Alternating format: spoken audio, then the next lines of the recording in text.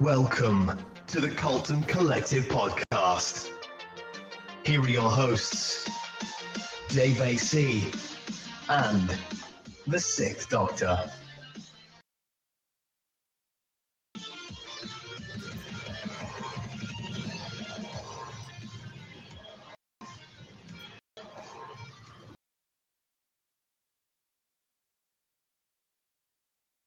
Well, hello. Yes, welcome to the Cultdom Collective Podcast. We are back. There's been this mix-up with time, and so we just got done with a Breaking Bad commentary. I still got to edit it, but it'll be up soon. And we walked through the store, and here we are after having just seen the Flux. That's kind of weird. But hang on, let me go into this door that says 1960, and we'll get present day Dave. Wow, that was cool. See, you can go into these shows with no planning at all and still come up with a gem. Sound effects provided, I'm sure, there by Mr. Randall Thor. Hello, Mike. Hello. You are mighty quick today. Yeah, well, I think somebody else was at the door there. I didn't play. That was me. I will just found the key. The key to time? Oh no, sorry, that's another multi-story. Anyway, you know what I mean. All right, yes, pre-planning be damned. We're here, and we're going to be talking all about the Flux, the latest offering, of course, from Chris Chibnall. And what we both. Sorry, not used to there being three of us. Get it? See, three of us. It's a reference. Anyway. Well, it's better than being one of us in three different places at the same time. There you go. See, Dave knew what I was talking about.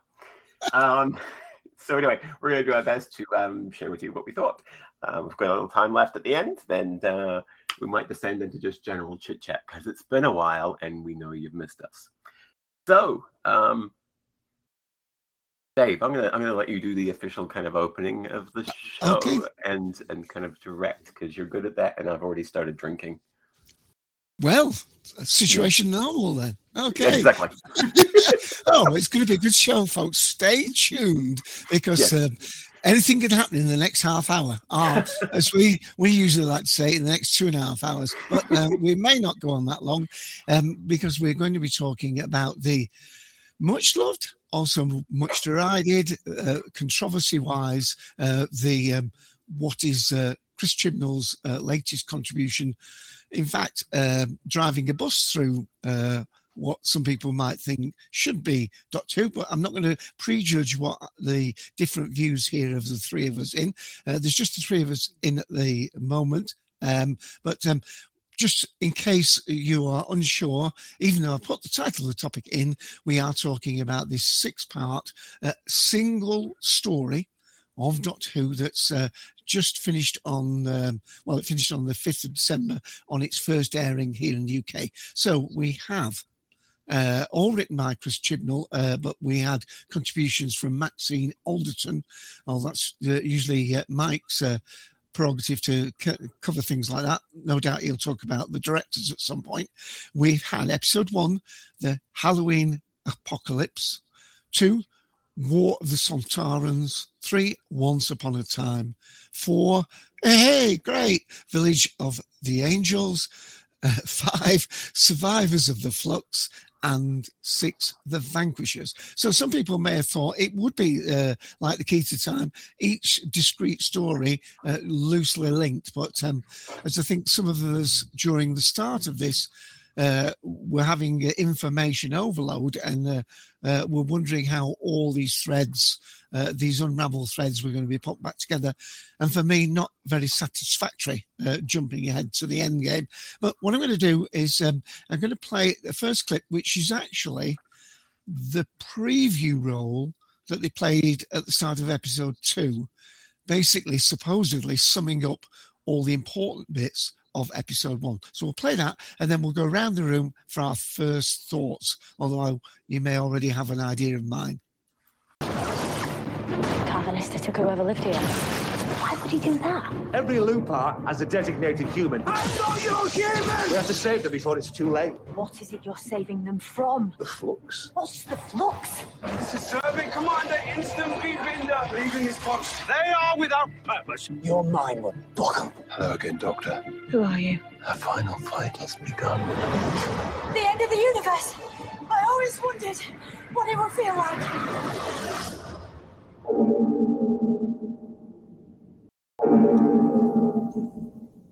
So let's firstly go into Mike's Mind Palace and see what's shaking around in there. Mike? Seamless. Yeah, there's a button on the sound mixer. Oh, badly. Not a red button. Don't hit any red buttons, for That heaven's was an sake. orangish yellow button over here. But, or at least the light is. But yeah, so first ever Halloween special for Doctor Who. We've after so many Christmas episodes, now we get a Halloween episode.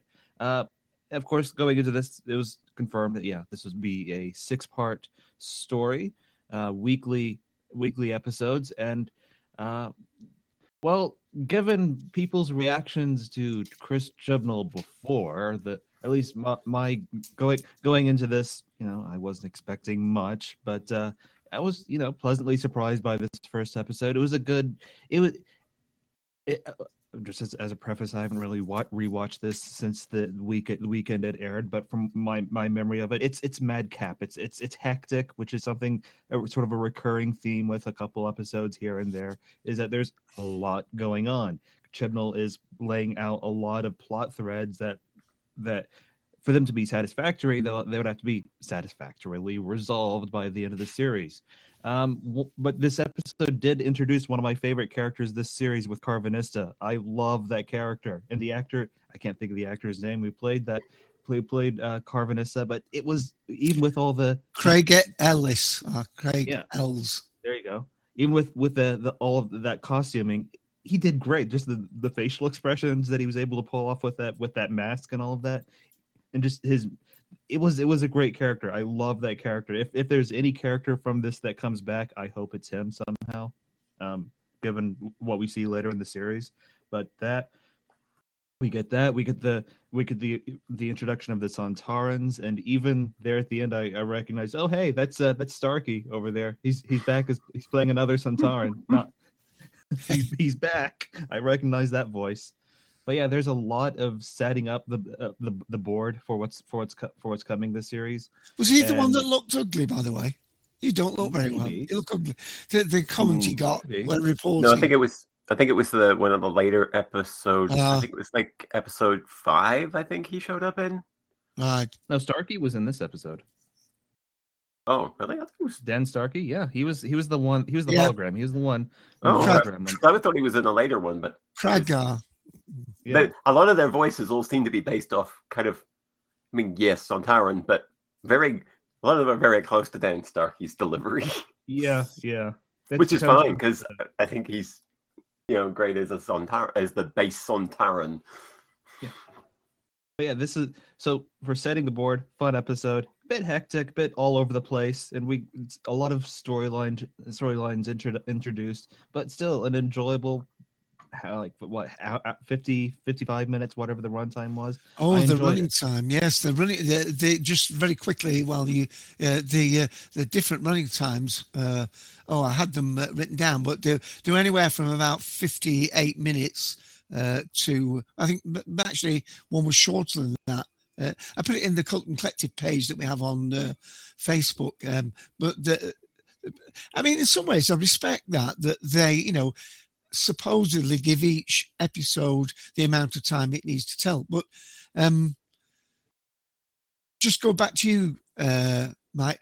One of the things I thought is this was almost like a 10-episode story crushed into 6 episodes. But I've heard, I think it was Kyle on Discussing Who, that it was originally going to be 8 episodes. Have you done any of the background on that?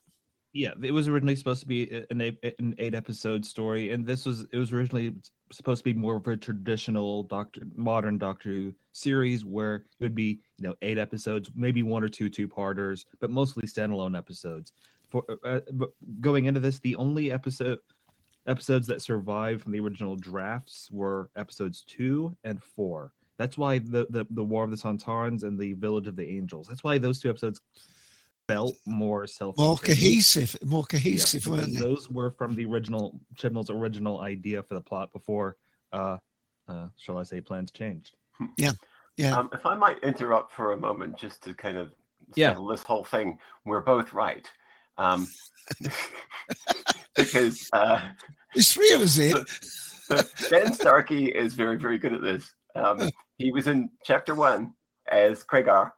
He was in chapter 2 as Spittled. And he was in chapter 6 as Stenstarg, Shallow, and Kragar. Wow. So we were both right, Mike. Yep, all those Santarans. All those Santarans, and I only picked up 1. Remember how I said, I'm like, they're all doing well. It sounds like they're all doing a really good Dan Starkey. They were doing a really good Dan Starkey. Wonder if they had any chocolate there. That was weird. Really weird. Anyway. Right. Sorry, Mike. Please continue. But yeah, that's just for the runtime here. That's pretty much all I have to say about episode 1. Fun episode, fun introduction to the story, and we'll see where things go. Well, do you want to talk about your thoughts on the introduction of a new companion? At this point? Yes, the John Bishop. As Dan Lewis. I'm looking at the. Where is it here? Where's my John Bishop as Dan? Yeah, there we go. Get it correct there. He's a likable character. I like the whole thing with him is pretending to be a tour guide in the museum, and I think there was, if you look at some of the props, some of the signage in the background, I think some of the signs may have referred to the tunnels that Joseph Williamson was building. I think, but again, I haven't seen the episode since it aired. But yeah, it's a Chris Chibnall character, so I'm not expecting too much depth from the character, given what we've seen. But he's his introduction. Looks like he's going to be an interesting character. I like the interaction between him and Carvanista. There was the whole pun about the forebearers and the forebearers / forebears. That was the whole conversation between them. Likable character.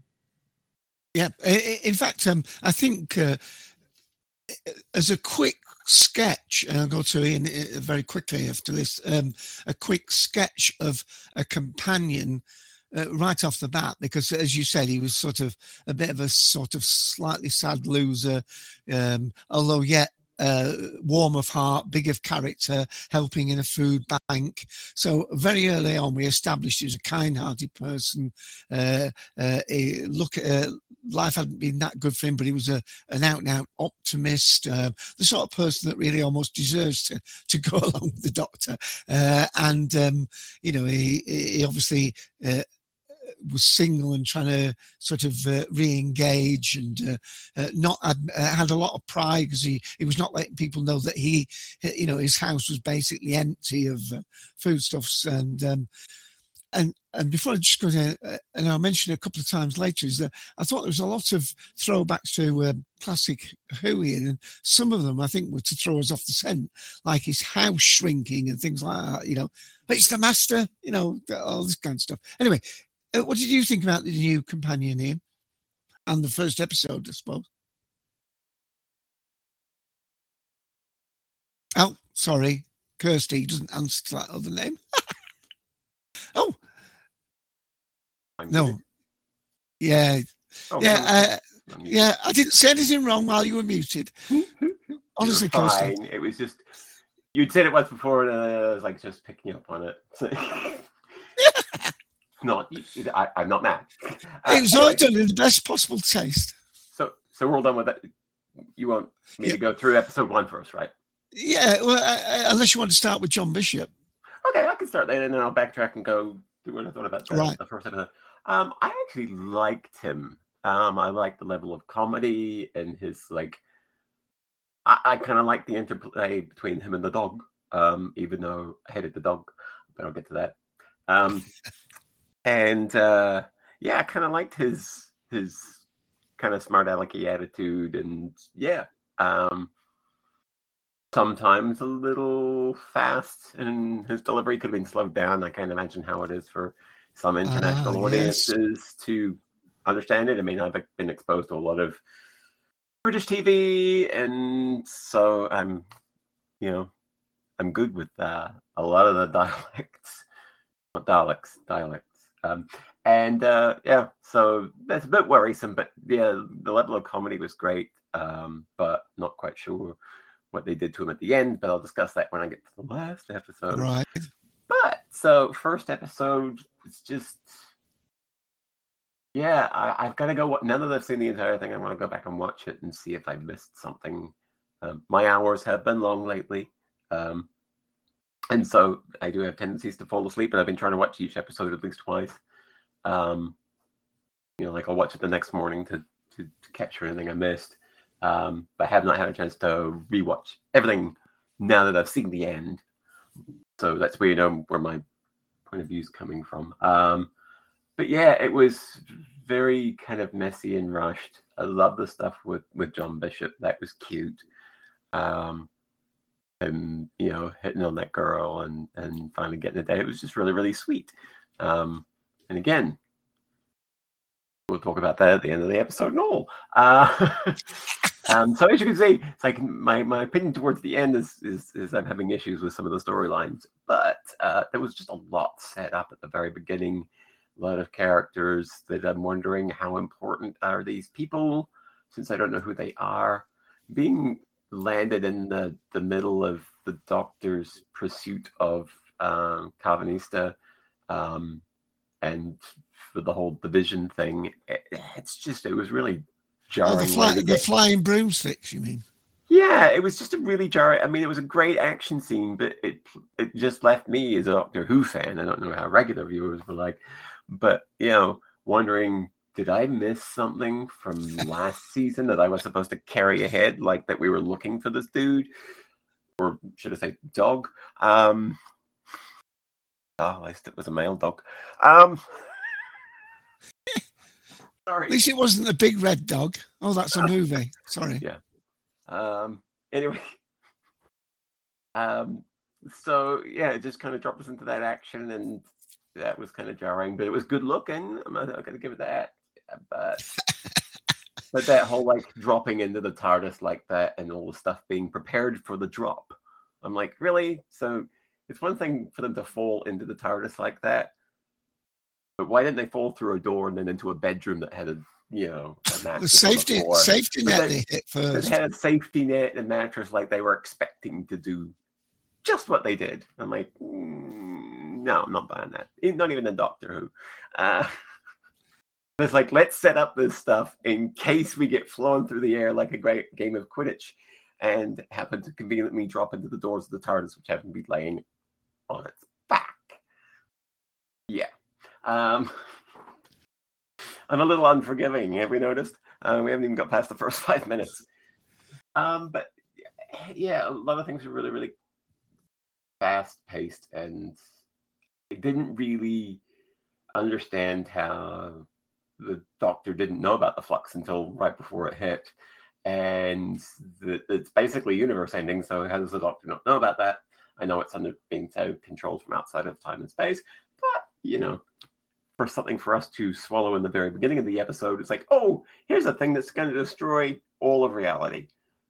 But I didn't know it, and it's going to hit 2021 Earth, even though we've been to Earth, whatever. But we throw in the whole time thing. It's like, it's across space and time, so that way we can, I don't know, fix unit time issues. Oh, now I got it. This is how we fix the whole unit dating problem. It just took place during the Flux. But just from a regular kind of viewer standpoint, I can't understand. I can't get how this all works for people that are just like watching it because it's the thing that they watch on Saturdays when it's on. It's a family thing, but yeah, there was a lot set up, The TARDIS. Yeah, it made it look as though it was going to be a romp, didn't it? It almost gave a false start to the story. Yeah, and it's just like and the Doctor knew nothing about it, but and then I don't really in subsequent episodes I don't really get the level of destruction of the Flux, even though they tried to portray that. I did not understand. Oh, well, this is why we need Perry. We need Perry for this one. To make something created with antimatter outside of the universe. Would it really do that? Yeah, well, I mean, I've got lots of things to say about that, but if I'm just asking us to spend a little bit more time on this first one, because I thought the first one, although I'm going to stop you. I'm going to break your chain of thought. Okay. And ask what you thought. Basically, what did you think of John Bishop? I mean, you're closer to. I was absolutely very worried about him being on there. Here in the UK, of course, and it's shown in BBC America. Graham Norton shows on, and I think they had him. There was a special. I think it was a Graham Norton show, but they interviewed the three. I'm sure I definitely saw. Unless it was put on YouTube, on the BBC YouTube, of the three talking. And now he does have a very broad a Liverpool accent, even from Manchester. Right. But he's going chucking eggs at my house. Well, I can't even do the accent. You can do British accents better than me. I was worried about that, but I actually liked that he was. He wasn't.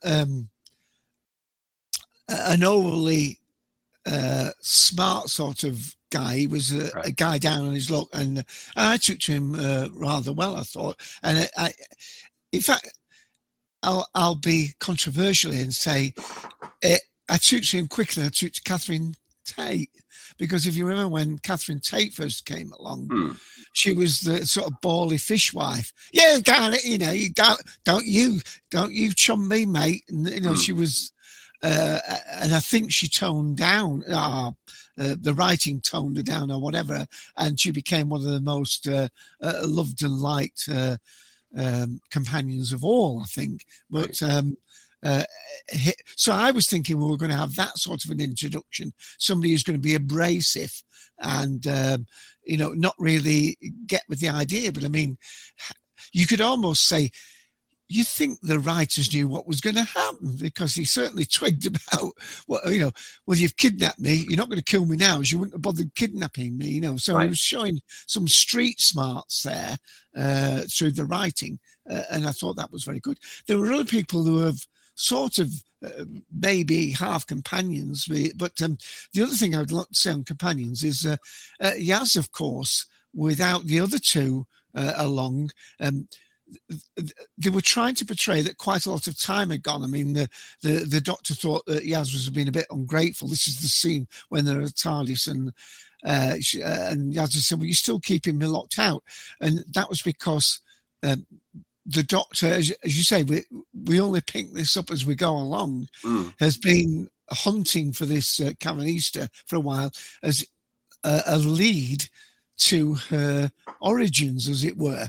And up to now, of course, a lot of people have said, seen discussions on our group and listening to Discussing Who, we've only the master's word for it, that the Doctor's background goes by, and then we had the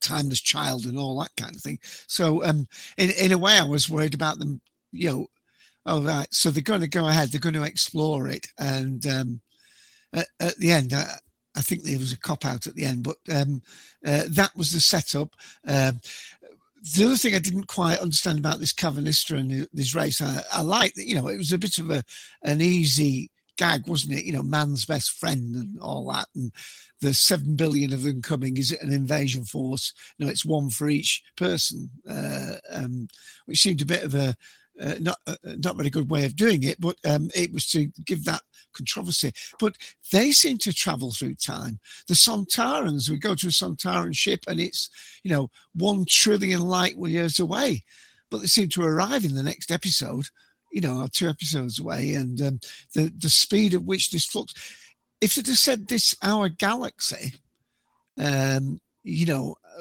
a dark matter or whatever, antimatter coming through our galaxy, you could have seen the speed at which the story had unfolded. But we're talking about, you know, this universe, multi-universes outside of the universe, and these concepts come in at various different stages. But because I knew this was part one of a 6-part story, I didn't mind that there wasn't a conclusion. It was a little bit, I hope I won't get spoilery for anybody here, but if you've seen the new movie June, which is a fabulous story, but it just stops. And you almost expect the words part 2 to come up on screen. You know what I mean? Do go and see June. It's probably out in the cinemas now. Beautiful, lavish production. I really enjoyed it. But basically, if you didn't know going in that, you know, a little bit like the Wheel of Time, Mike, you know, the stories go on, the books go on, and there's no way you can do it in the first episode. But I thought this first episode, although a lot to take in, definitely, if you wanted to understand it, you needed the subtitles on, and not just for the Liverpool accent, Sheffield, but for that. So let's go back to Mike and see if he wants to round up more about this first episode or any threads that he wants to point out, and then I'll go to a second clip. Yeah, because I just remembered something else, a complaint that I had leading up to the episode. So my friend Steve and I, we've been watching these and commenting as we've been watching them. But leading into going from the end of last series with when Graham and Ryan left, our thought was, oh boy, we're finally going to get some adventures with just the Doctor and Yaz. We're going to get just the two of them in the TARDIS. And as soon as Revolution of the Daleks finished airing, what did the BBC do? They went ahead and announced, hey, John Bishop is playing Dan Lewis in the next series of Doctor Who as the new companion. And I remember we were both annoyed with, does someone at the BBC not have enough faith that 2 women can lead the show on Doctor Who?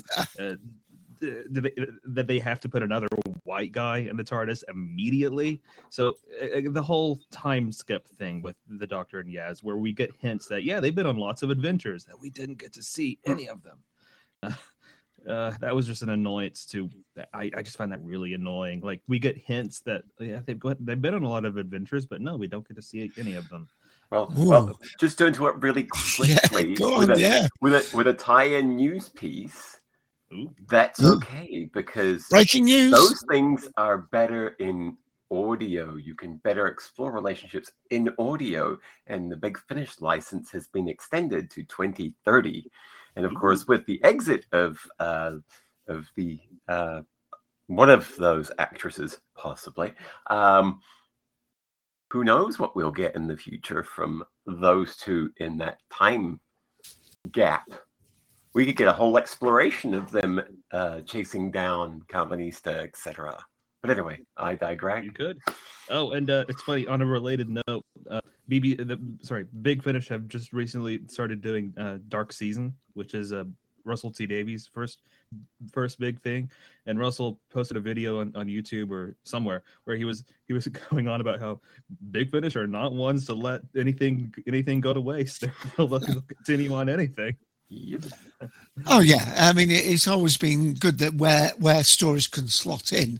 But when we get to the end, I've got another gripe with what Chris Chibnall was doing, because he seemed to have a second agenda spin-off in the thing. But let me go to and play the second clip and just move us on a little bit. So this again is the sort of prelude to episode 3, but it was about what had happened in episode 2. I am. Come on in. Hello again, Doctor. Who are you? 3. Explain, Murray. Explain Atropos. For Atropos, time ran wild. All time passes through the body. If the Mori are broken, time shall run unstoppable. 2. The Temple of Atropos is broken, You don't have to fix this. so I made a short-term repair. Yes! Tell me what you want. 1. All in good time.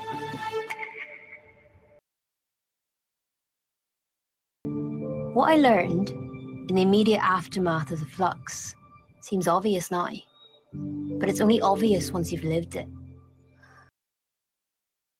The biggest changes to our lives start small. Catastrophes creep in quietly. And by the time you realize, the life you once had is already behind you. And I chose that short clip. There's no way I can play lots of clips for all this, but that was the sudden other jarring jump when we went to this other person. It's difficult to know where to start because, as I say, we had a very... oh, yes, that was the thing. One last thing about the first episode. When I first saw that prisoner in that... gravel pit or whatever it was. I thought it was Tim Shaw, from way back. Until they went close up and we saw that he's basically Star Trek fans. He was a crystalline identity, or whatever they call it. Entity, crystalline entity. And I'm assuming, did they ever actually say he seemed to be based on like a silicon life form? I'm assuming that's what they were going for, and of course, Eldred Mustlip. Sorry, couldn't help so someone had to do it. Yeah, we're talking about Swarm, played by Sam Rule, and of course we had another scene of a couple in a sort of, I don't know where they were supposed to be, Iceland or somewhere, and they got visited by a little craft. I thought we were going to have batteries not included for a minute. A little spaceship come, and it was going to be that there were anyway, and it turns out that one of those was his sister, I assume, living in a hidden lifestyle. But again, let's go with Mike. Did it change direction with you straight away with this other girl fending for herself on a desolate world, as it were? Yeah, it was jarring because I'm sure this new character we just met named Belle, I'm sure she's going to be super important to the plot later on. I'm sure everything going on with her will be central to the plot by the end of the series. I'll get to that later. But the one thing I did like about that is layering throughout this is, it's this universe-wide thing going on, and everyone is involved somehow. And we got our series prerequisite once per series required cameo appearance by the Daleks, at least for early on in the series. They come back later on, but hey, the Daleks, they were actually floating. That's the one visual thing that I liked about them, was that they were floating along the ground, not rolling like they normally do. They were hovering, which is neat little visual detail. Not many people pick up on that, for long term, like how Daleks move around on the ground, how they negotiate difficult terrain. They're floating, and it's just for long term, visual things. That's a neat little Easter egg there. But although we got a new character. Go ahead. So I don't have to bring it up later. I did find the effect a little bit jarring when they immediately the next time show the one Dalek, in the other section of the ruins, which looks completely different to the Daleks just floated by. That little bit jarring, effect-wise. There's a lot jarring going on. Setting up.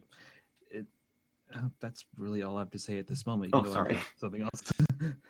Sorry. And Vinder was another a sudden jump to Vinder as well, wasn't there? Oh, a little behind the scenes note about the actor who played Vinder. He was at least in consideration at one point going into Series 5 to play Rory before Arthur Darvill was cast. So this isn't his first with being on Doctor Who. He was almost cast as one of the main companions back when Stephen Moffat took over. Yeah, Don't know how many people knew that. A lot of Game of Thrones people would know him as Grey Worm, of course. One of the Unsullied, or what they were called, one of the armies for the Daenerys, the Dragon Queen woman. So he played Grey Worm, who became a consort, I think, of. Well, I better not say anymore because you never know when you're saying spoilers, do you, to other shows? But to get him in Doctor Who, he's a pretty big celebrity in his own in that universe of Game of Thrones. I take it from the rapturous. I've never seen Game of Thrones. I know that. No, yeah. That doesn't interest me. Well, yeah. That will have got a lot of fans excited. And I think he did an extremely good job, especially since as Grey Worm he had to be fairly unemotional because the sort of, I'm not sure whether but they're dehumanized or castrated or something like that. They're basically an army that marches for days and can fight for days and, separated from the families from childhood and all this kind of stuff. So he had to play it a very confined way of acting.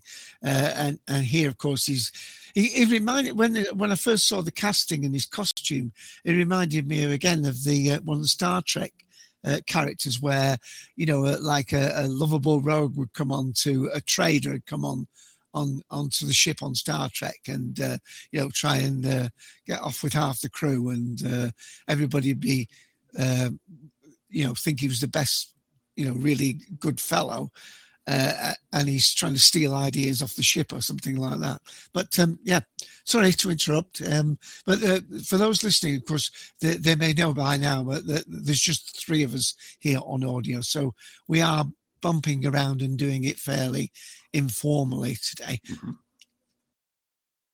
Anything more to add, Mike, or should we go to Kirsty? Of course, this is all just set up before we get to the actual plot of the episode, which, as I mentioned before, so this is one of the two episodes that was part of the original plot of the series when it was all standalone. Yeah, War of the Sontarans, yes. Yeah, War of the Sontarans, and we're about to head into that where we get, following on from the first episode, we get this whole story with the Sontarans, and I will pitch it over to Kirsty. Yeah, so for the Sontarans, the good and the bad. Here's the one thing. The one thing I've loved, kind of, about Chris Chibnall is this eagerness to include parts of history that you don't really know about. We've had some major historicals, but we've also highlighted people you wouldn't, things and people and events that you want to make kids, especially, I'm sure, go to the internet and go, who was this person? So we get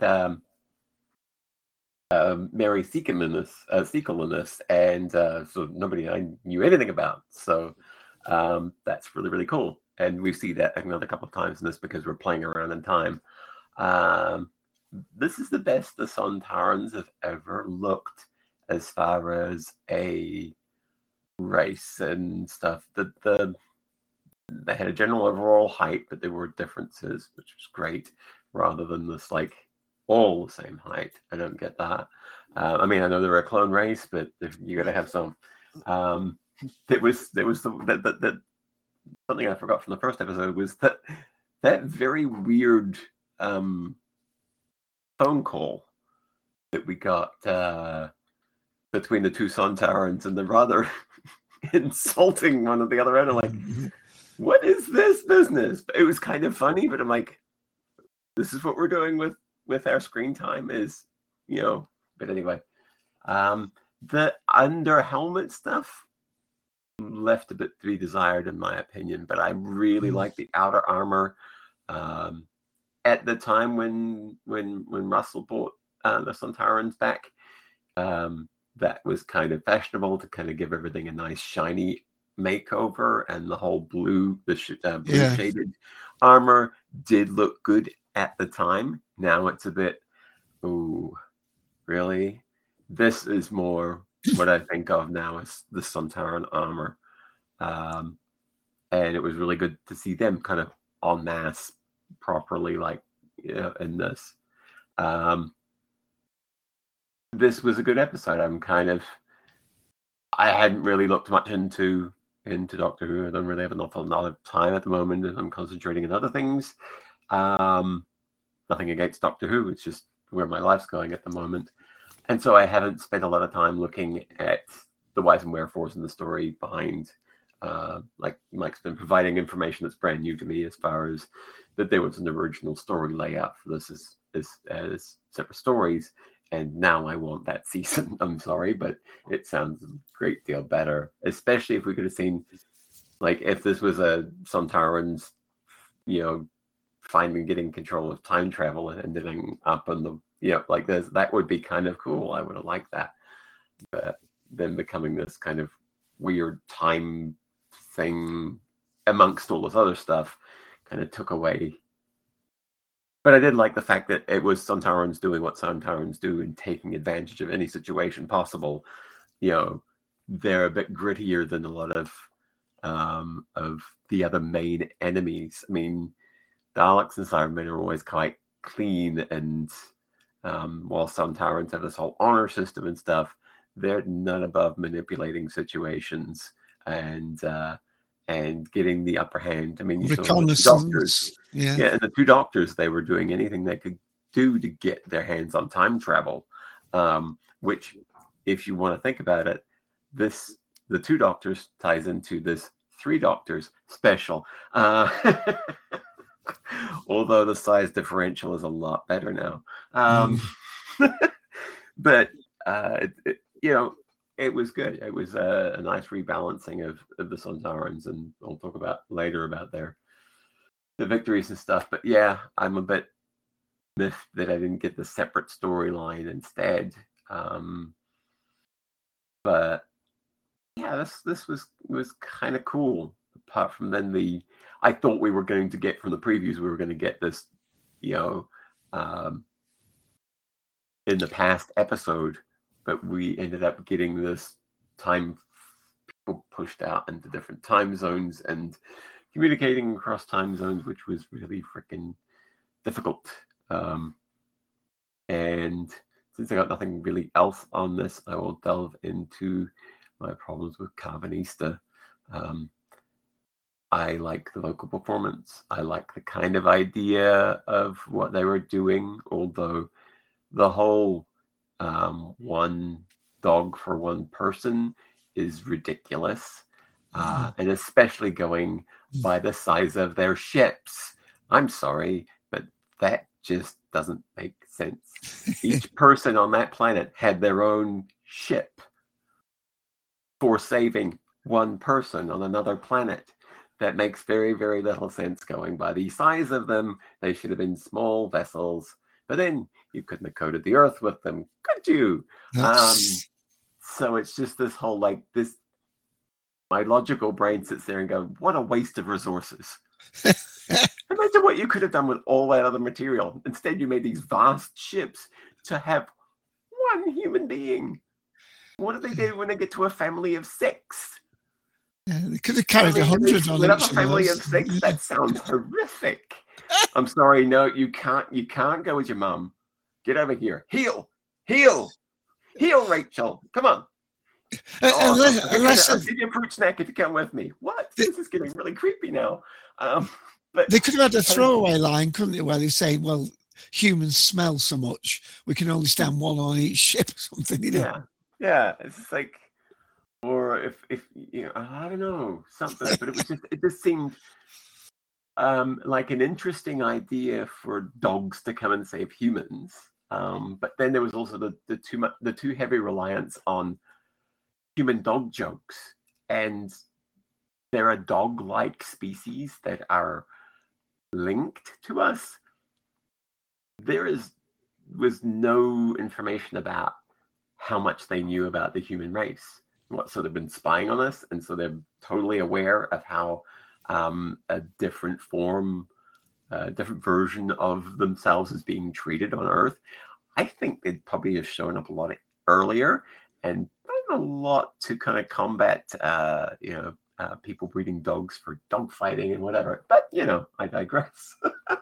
But anyway, the big problem I had with Calvinista was the performance of the mask. I just felt like a lot of the actor's performance was probably lost in what I saw. I didn't see an awful lot of emotion and everything, which I wanted to see. I mean, I've seen the way we've done cat-based species, and here we have this dog-based species, and what do? We go with something that has a lot of kind of hair on the face and in the way of the mouth and the eyes a lot of the time. And I just felt like I really didn't get whatever it was that the actor behind all of that was really trying to do. The vocal performance was great, and the comedy stuff between Dan and him were great. But again, I just felt like I missed so much of whatever he was trying to do behind all that fur. And that's me done. Right. We're jumping about a bit because there were so many complex things. I mean, we've even passed over the reference to Blink, haven't we? With the girl Claire, is it, that's trying to get her keys and going to. This was from the previous episode. I thought, and I really do feel as though, although it is a complex narrative, and even the graphics with the flux, and it showed time and space going orderly and then fraying, supposedly both time and space, or even as it's been argued, a war between time and space. It would have been perhaps it'd been safer, and maybe some people would have been disappointed, but it would have almost been better if we kept to the Sontaran episode, the Cyberman episode, the Weakening Angel episode. But we had this what I thought was Colony South come in, which was the grass serpent. I'm not really sure.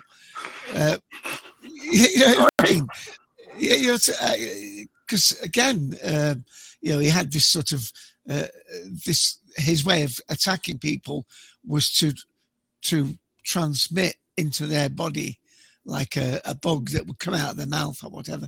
Yeah. So there was you see, it's one of these things. I'm going to go back, and I don't know why I connect it to Doctor Who, but it's a bit like the European Song Contest. You had to make a song that people could listen to once and you've nailed it and it's an instant hit. But then it's so fluffy that there's no substance to it, because you analyse it, there's only about 12 words repeated 15 times, but it's so catchy, it wins the Eurovision Song Contest. Or do you make something that, is a timeless classic that comes by, and you're into the song a minute before you actually come to the main thread of the song, or the line of the song, or the title of the song. With Doctor Who, something like this, and I think Tim Dodd, by the way, for people know, he's been doing on YouTube, he's been doing his analysis of it, and he, in the very first one he did after the first episode, he exactly thought or said the things that I do. He always watches Doctor Who, and I've said this before, especially with the Christmas specials, with my hand on my heart, worrying, don't mess Doctor Who up, don't mess Doctor Who up. And the second time I watch it, I can watch it because I know what's going to happen, so now I can relax and watch the story unfold, because I'm not worried about them going to mess up. And I had that definite feeling with this series. And but there seemed to be everybody who was time traveling. The speed of this antimatter, which was what the flux turned out to be. I mean, it was crossing not just one galaxy; it was crossing from galaxies to galaxies. There were so many different threads. a lot.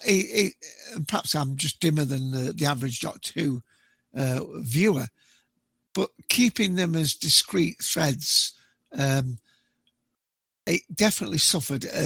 If you say it should have been 8 episodes, even that would have worked. I think it was almost, there was 10 episodes worth of content there. So should I play the next clip, or does anybody want to say anything more about the Sontaran episode before we move on? I just want to say that sorry. Go ahead, Mike.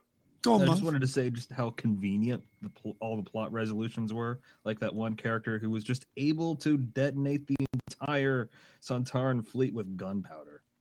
Okay, sure. How'd you manage to get all that set up? And then there was it was a single load, wasn't it? Yeah, and then how quickly in the modern day, how Dan has already he's already doing things that a companion who's traveled with the Doctor would do for a long time, like keeping the video diary with his phone. I don't think, like, someone who's just started traveling with the Doctor, who's not even really traveled with the Doctor at all, has he? Really? He went for one trip and he was transported by time distortion or whatever. Well, we didn't know he's going to be a repeated companion, did we? Because there's a little addendum at the end. Yeah, we did. That's how he was announced. Oh, right. Sorry. Yeah, I meant in the actual story script. But yeah, he's the. I don't know. That just seems like someone who's traveled with the Doctor for a long time has done. Yeah, and then there's the whole casting thing with his parents. The actors who play his parents are only about 9 years older than John Bishop. But they were hilarious, though. I love them. They were one of the highlights. I'm like, I hope we get to see them. Like, if he stays on, it's like I hope we get to see them again, because they were hilarious. But little nitpicks. Other than that, a lot of the actual Sontaran plot, it seemed like, oh hey, remember the John Pertwee story, the Time Monster Warrior, whichever of the two it is, I get them confused. The one that introduced the Sontarans. It was like a greatest hits version Warrior. Okay. Time Warrior. Yeah, it was like a greatest hits version of redux of that story. But hey, we got the line from that one Sontaran. You just wanted to ride a horse. Which was a pretty good moment. Yeah, but the chocolate story later on was daft. Yeah, chocolate. Oh, yeah. Later on. But yeah, this was an enjoyable episode for all of that. The Doctor, she got a lot to do. Jodie Whittaker, she got a lot to do as the Doctor, which a lot of doctorish things that she got to do that she hasn't been able to do in the previous 2 series. And speaking of previous series, as Dave was talking about the whole 10 dog thing of don't ruin Doctor Who. We had the episode The Timeless Children, didn't we? Did you not see that? Yeah, well, in some cases, the other one I'd compare this story to was the Pandorica one, where you had all the races saying who's the enemy. The enemy's the Doctor. We're going to originally they put in the Doctor in the Pandorica box, and all the and we had the Underhenge and all that kind of thing. To me, it was almost a retelling of that type of story. Please don't make me like Stephen Moffat more than Chris Chibnall. Like comparing this to that. And on that segue, I'm going to play the third clip. Yeah. We're coming, Binder. Me and your beautiful as your unborn child. I'm Claire. Have we met? Not yet, but we will. In the past. We're in the heart of the time storm. Time is playing games with you all. How did you get in here? Doctor! The angel has the TARDIS.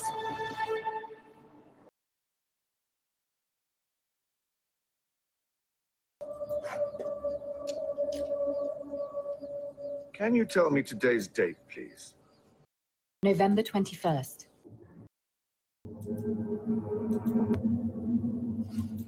And the year? 1967.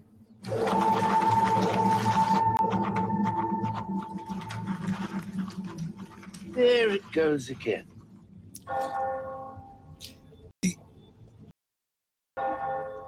Yeah, I should say there that I played the recap of the episode and then a bit of the episode. It's So Mike's just saying that I played the wrong part.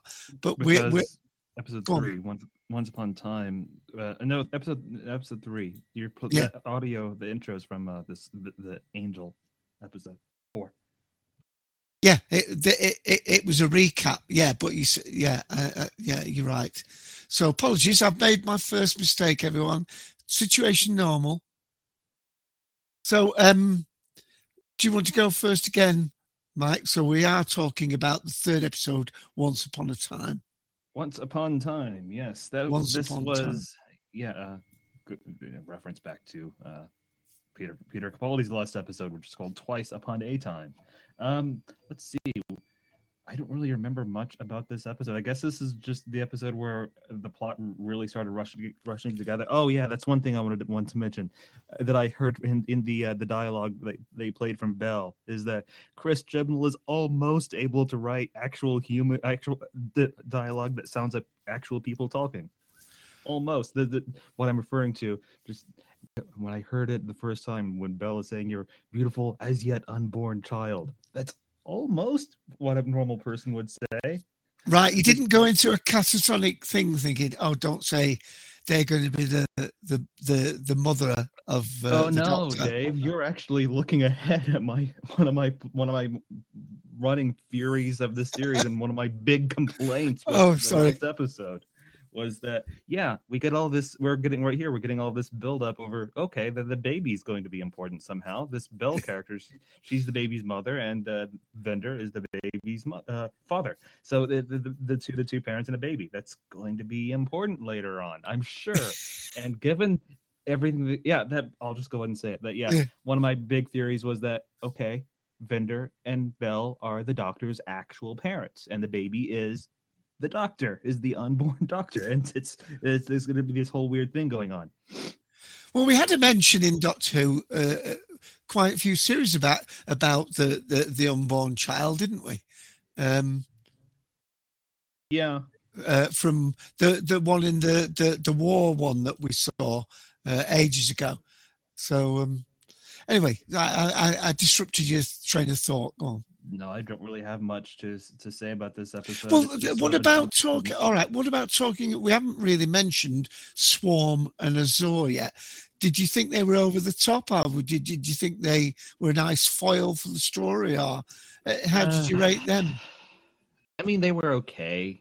I mean, it just they're the ongoing threat, and now they're all tied into the Doctor's hidden past of this whole thing with. Either it's the Division or Division. I don't know if V is part of the name or not, but the part of Division. They're part of that whole storyline, the past lives that we learned about in Timeless Children. I guess they're good. They're effective on-screen villains as far as presence on screen goes, but actual caring about them, that since they're all tied into that storyline, it depends on if you care about the Timeless Children story arc. Right. I claim to be one of those people. I'm sorry. Should we ask Kirsty then? Have you any thoughts on those two before you talk about this episode? I kind of like them as I like the guy. He reminded me of who did he remind me of, Dave? Talk about that. I think he reminds you of the person out of the Crystal Maze. I've never seen the Crystal Maze. That company, the one that was in your favourite musical. House of the Rocky Horror Show, or what it was, the one with the giant plant, the actor that did that, the bald-headed one. Thought he'd remind you. I'm really lost. No, I was thinking of name from School Reunion. Oh, yes, from Buffy. Yeah. Yes. Help us, Dave, Mike, because the two oldest people in the room can't remember the name of this actor. Hang on a minute. Giles. He played Giles in Buffy. I know the actor you're talking about. Anthony Stewart Head. Anthony Stewart Head. There you go. Yeah, I had to look it up, and I'm like, no offense to the actor, because I think it was a very menacing and kind of measured performance. I have no problem with any of the performances in this. I think everybody did a really fantastic job of everything. It's just the writing. Yeah, I found his performance very menacing and just so smooth and measured. And unfortunately, I didn't really know what they were supposed to be for the longest time, and why they were just so much that just didn't make sense about them. We were just dropped into this place. Richard O'Brien of the Crystal Maze. I was thinking okay. you were thinking. Oh, okay. Now I understand. But yeah, it was just, they were great characters. It's just it took so long to figure out what they were, and I'm guessing they were manifestations of time. The big bad. Space, Yeah, well, it was time. Yeah, because it was time having time and space being at war. Right. It's basically a switch on an old science fiction trope of what if you had a war between the sexes, right? Because there's no way you can win because both sexes need each other. And this is, of course, before Dolly the sheep was brought into life. But basically, the war to end all wars would be the war of the sexes, men against women, where this is supposedly sort of war where space and time are fighting, because there's been this disruption on this the planet was called Time, wasn't it? We haven't mentioned that, where we have this area, and that's one of the reasons why they were brought to that planet, because these two characters couldn't get into that circle to disrupt it. They needed somebody else to break. There was like a surround it that stopped Swarm and her coming through it. Yeah. Well, Dave's got a better grasp on this than I did. Because Yaz, he says, I'll make a temporary solution. And he makes Yaz one of those controls of time, right. Which took me back to a classic Doctor Who one, the ones where they got spaghetti on their heads and they're all lying in a spaceship. Yeah. Just so much. And there were so many ancillary characters. Is it still my turn? Mm. No, I'm not being mean or anything. I forgot. There's no way we can do this logically. No. Yeah, because the thing is we keep tying in characters. It's like we still haven't even talked about this one character who's coming up in the next episode, but she made an appearance early on, and it's just like, what the hell? Just too many convoluted things that you had to try and keep track of. I mean, the sheer fact that I'm like, I'm not to worry. I'll watch this again tomorrow and make more sense of it. And that really should not be the case with episodic TV like that, where you have to do multiple viewings in order to understand, and then wonder when you get to the next episode if you missed something in the previous one because you don't really understand this bit now. And that's what became a problem for me as this thing went on. But so those characters aside, they were good. So what episode are we up to now? Once Upon Time. Third one. Yeah, let's see. Right, just to give you a chance to catch your thoughts, I'll read a little bit from the wiki page. Those people who are not aware of TalkShoe so much, we can put links in the room while we're at it. Of course, if you're listening back to this, you would have to listen back to it from TalkShoe to get that extra information. Of course, we're on so many different streaming services. If I start naming them, it will get more complex than the story plot. So let me read from Wiki. With humanity now on the verge of extinction, the Daleks, Cybermen and Sontarans occupy most of the remaining planets. Where I don't remember them saying that actually in the script. They were all in for a power grab, but I didn't know they were all occupying most of the other planets. In the Temple of Atropos, and that's where the time was being controlled, the Doctor jumps into the time storm and stalls Swarm by hiding Dan, Yaz and Vinda in their own past. And that was something that I think when you finish what you want to say, Ian, Kirsty, we want to go into, because that's where you have Vinda talking to Yaz as a boss, but it's not Yaz, it's this, they're playing different people. Yeah. Because anyway, Dan experiences date with his love interest Diane until the Doctor appears as a hologram and Swarm's companion Passenger abducts Dan. Then we have this strange creature Passenger, which is basically like one of those. We've talked about them before. I have. They look like a human, but there's men inside it that work it. The tessellator type. Yeah. Yeah, but it wasn't. Yeah. It's like a transport ship, basically, and that again is a bit of what's the word? A MacGuffin, because that comes back. Should I read any more? No, that's good. That's good. I've got it. Yeah. I didn't know you were waiting for me to jump in, but yeah, that's the thing. Is like, why did they go there and kidnap her? What? Why? I have big problems with the girlfriend in this, or the prospective girlfriend. But yeah, I'll wait for the end. But yeah, just what?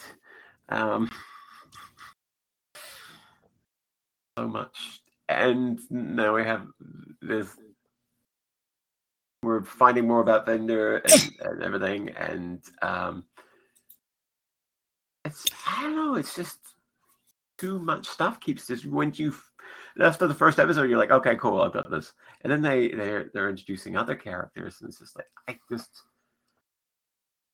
a little difficult to then, I'm trying to wonder what they were just there to kind of. I know what they were there for. I guess was to explain how what effect the flux had and it separated across the whole universe. It was affecting everything. Yeah, I didn't really care.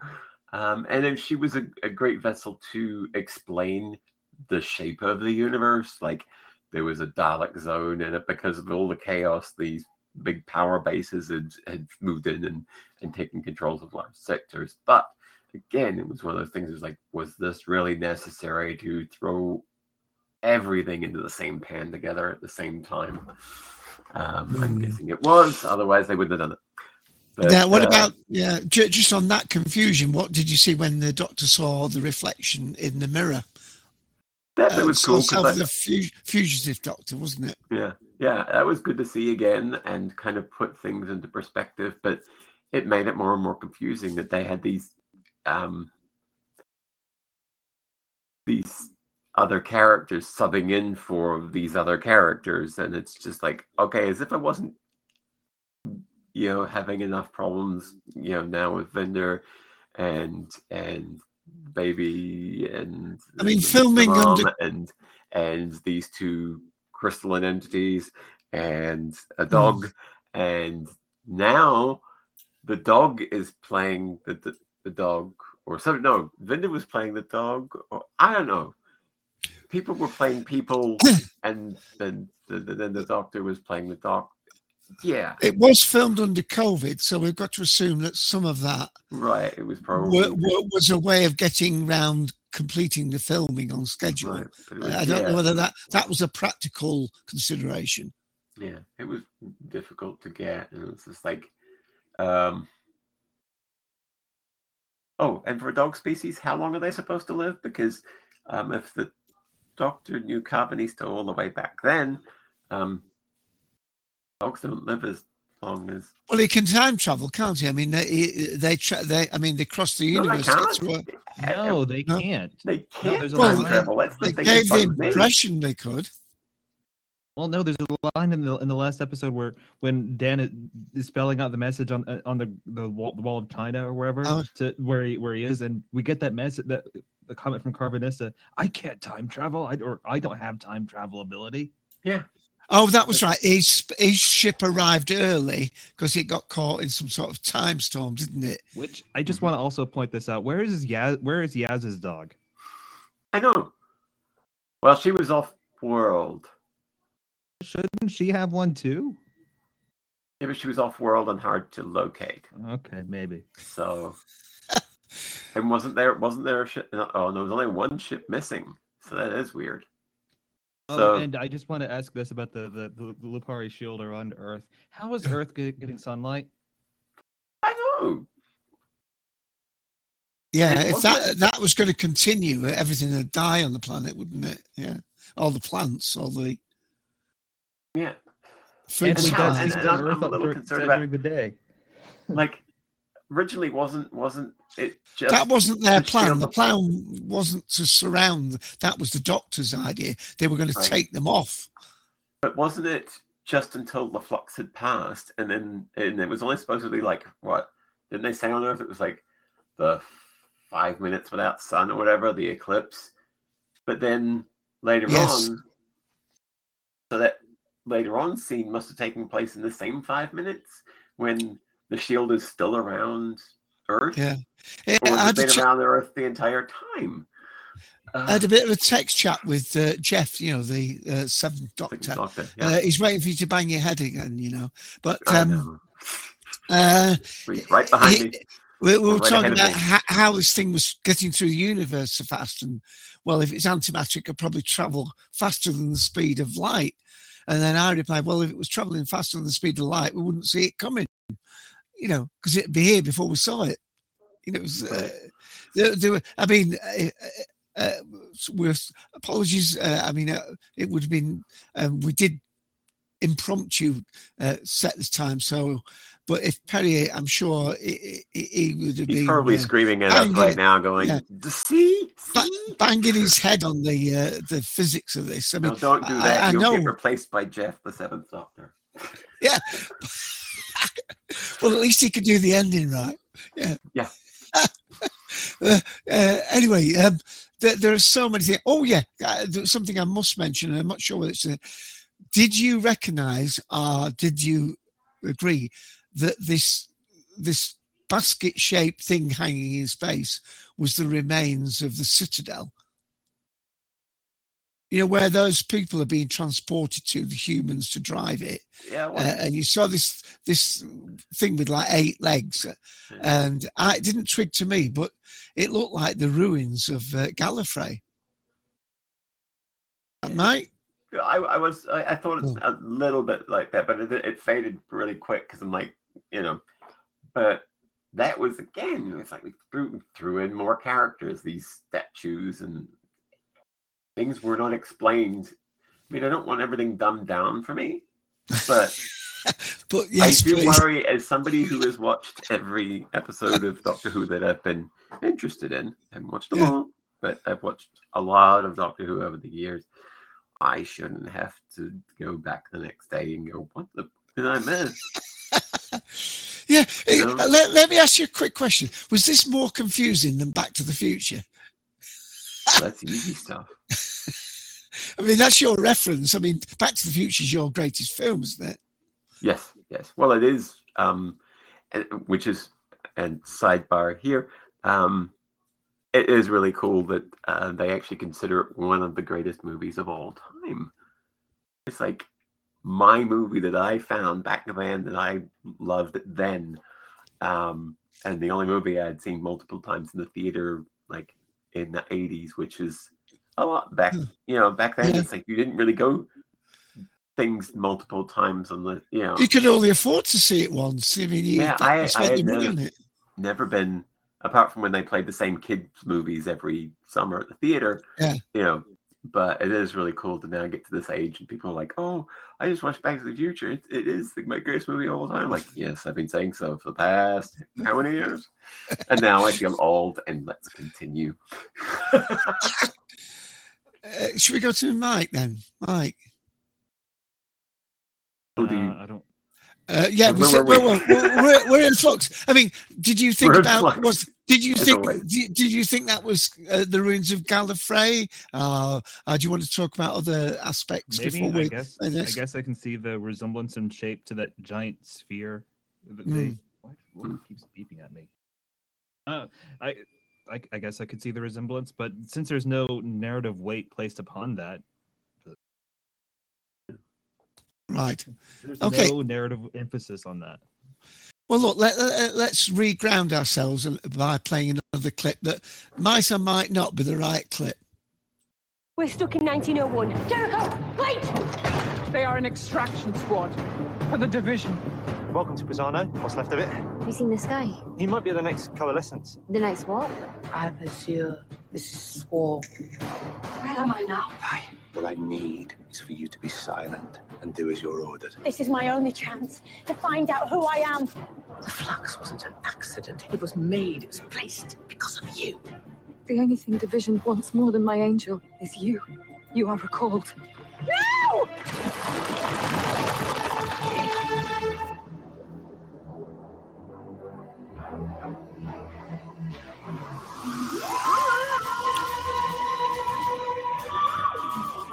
I wanted to get a bit of the music in there, but we had perhaps one of the greatest cliffhangers. So let's give this storyline some due. Right? I mean, did we sound the spoiler warning at the beginning, Kirsty? Well, I think the whole we are reviewing the Flux kind of gave that away. So if it is in the title, and you're this far in, and you're hearing this, then yeah. The episode title, I put the word spoiler in the title of the episode, so that's good enough when it goes out. But yeah, I think again the guys now most of the thing. Well, in fact, everything I've said except for one thing that Kyle mentioned before, and I'll mention something that although you want to go and listen to discussing who, I think they cottoned on what that was going to be, but the CGI of the Doctor turning right into an angel. But I thought this was the best episode of the group, Village of Angels. I thought that was really good. I didn't get the old lady walking around. You know, they were counting the number of graves. They count the number of graves, and there was one more than there should have been. And this woman seemed to know an awful lot more. And of course, it was the young girl that had been transported back by the touch of an angel. And we had that wonderful scene at either side of a barrier where the young girl, they're talking and Dan's asking silly questions and that. And then this woman bends down and tells the little girl, "I'm you." If I'm going to pick out any episode, Village of the Angels, I think was the standout one. So, Mike? Yeah, I'd agree. This is the strongest episode of this series. The Village of the Angels had the most standalone plot. It had some great uses of the angels, and I just also want to point out, even though this was only briefly on screen, but that visual image of that projection of an angel that caught fire. That is probably the standout visual image of the episode. I loved that bit. The projection that caught fire. That was so cool, the way they did that. My friend Steve and I were both huge fans of how that little visual thing was done. Love that. Just overall episode, we got the introduction of Professor Jericho, who goes on to become another one of my favorite characters in this whole Flux thing. Great setting back and forth with the two different time zones. The whole area extracted from Earth, two different time zones, and just suspended in space. That visual was really well done.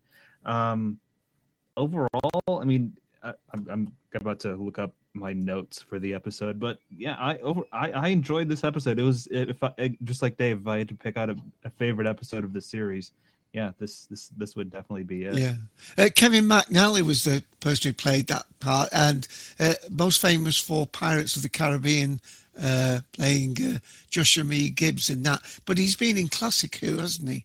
Yes, he was in my Doctor's first episode. He played Hugo Lang in Hugo Lang in Twin Dilemma. So yeah, it was really cool watching him back in Doctor Who, and brilliant performance too. I think everybody here agrees. It's like there's the companion they need. You know, Doctor should go back and rescue him from that explosion and take him. That would be kind of really cool. Yeah, I mean, they loved him so much they invited him back 40 years later. Yeah, but I mean, he's a fan. I mean, he was in I, Claudius, Survivors, Duchess of Duke Street, which I used to love, Poldark, Crown Court, and after the Twin Dilemma, it was in Bottom, bits of Fry and Laurie, goes Rassi Nesbit. So I mean, he's a good, really good. I mean, in fact, I'll put a link into the room for him there. But go on, Kirsty. Sorry. Where were we? No, talking about, is this your favorite episode? First of all, or not? Like, it's one of the better episodes. Yeah, I had a hard time at the beginning, kind of grabbing all of the threads. A lot of that could just be my lack of sleep. I don't know. I'll talk a little bit more at the end if we've got time about why. But anyway, yeah, the atmospheric. This probably would have been a better episode for Halloween, to be honest. The spooky level, and I never did quite understand why he was experimenting on her. I understand she was having issues, and she went to see it. I missed a bunch of that, like how the two of them ended up together. And yeah, the whole her being from our time and being back there, but then being, I don't know, I had trouble with her timeline, but she had an angel in her, so, you know. I think she'd been touched by two different angels. She'd travelled back twice. What? No. What? What have I said wrong now? Oh, no, there was a TV series back in, was it the 90s called Touched by an Angel. Yes. Oh, right. And so it's like being touched by two angels. And that just sounds way dirtier than Touched by an Angel does now. I mean, I got the vibe. And again, I'm going to be very glancing in the way I mention it because it might be spoiler, but it reminded me of Ashes to Ashes, this episode. Yeah. Yeah. I won't say why, but... Was it my imagination, or was the shape of the big rock cave thing that was there in the shape of an A for angel? Anyway, answers on the back of a postcard. But it was an interesting way of the angels traveling from place to place, basically like embedding themselves into, you know, like asteroids or whatever, and hurtling themselves at another planet. And, you know, and they were in the division, or at least one of them was in division. Yeah, they were used as like a punishment or to remove people. So it does make a little more sense with the whole division thing. And did the Time Lords create them? Did the Time Lords create the angels? Right. I was having trouble with the whole division thing because I'm just like, what? Oh, well, we're supposed to remember stuff from before. Didn't know there was going to be a test in this series of Doctor Who. It's like, were you watching before? I don't know now. Yeah. Because it's not like it was on just last year or 6 months ago. It's been some time. Carrying over things is getting to be a bit annoying. But yeah, great atmospheric episode. Again, brilliant performances throughout. And yeah, just some funny stuff like Yaz taking charge and stuff like that. People are like, why are you in charge? Oh yeah, that's right. That Yaz actually got to do some investigating. Actually got to be a police, use her police investigating skills. Yeah. And some really kind of good comedic thing in the face of, you know, like Yaz and Dan, you know, trying to prevent the angel from coming. Was that a scarecrow up there? I don't know. Oops. And it comes closer and closer, you know, and the whole like shaking the flashlight. And it was just great. You know, there was some really good comedy in there and suspense. And yeah, the whole thing where they stopped chasing the doctor and that was kind of scary, and you know, them all being surrounded. So, but yeah, the time split with that little girl and stuff wasn't exactly apparent to me. I'm not saying that it was badly written or whatever.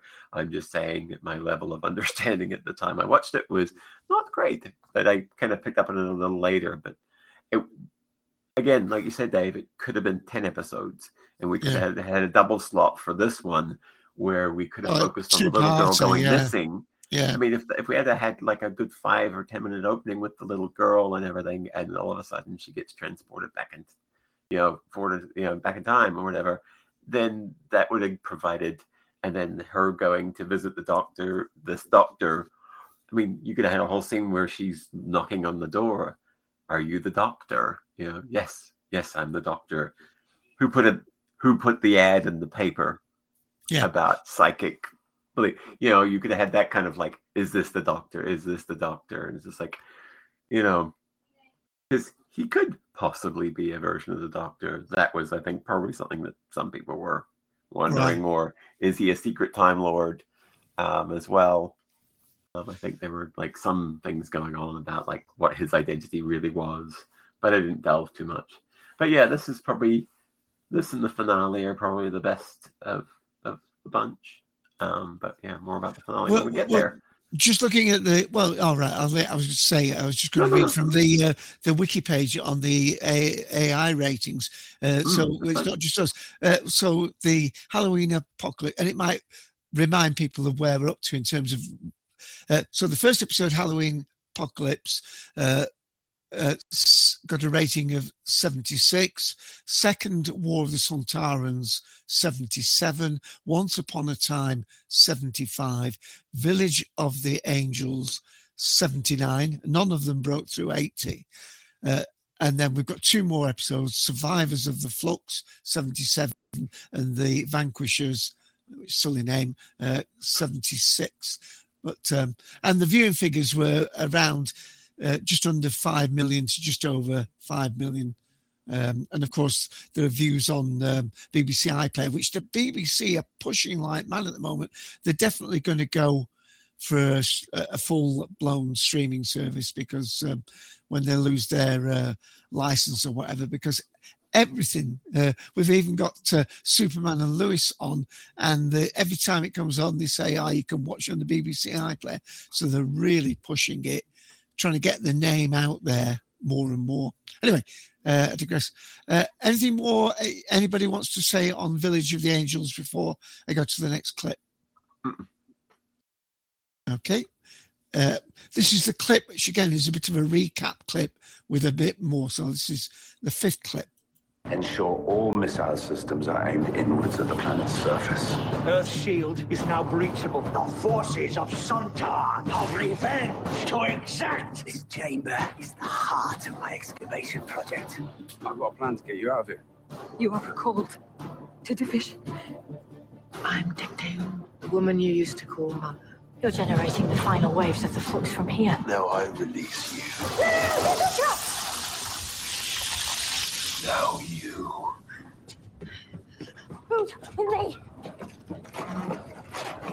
She thinks running will help. We're defenseless! We're never defenseless! Oot, quick, what would happen if I rip off this conversion plate? You will be pulled back into the universe. I have to get back to Earth. Can you locate my TARDIS? Doctor! Parting so soon.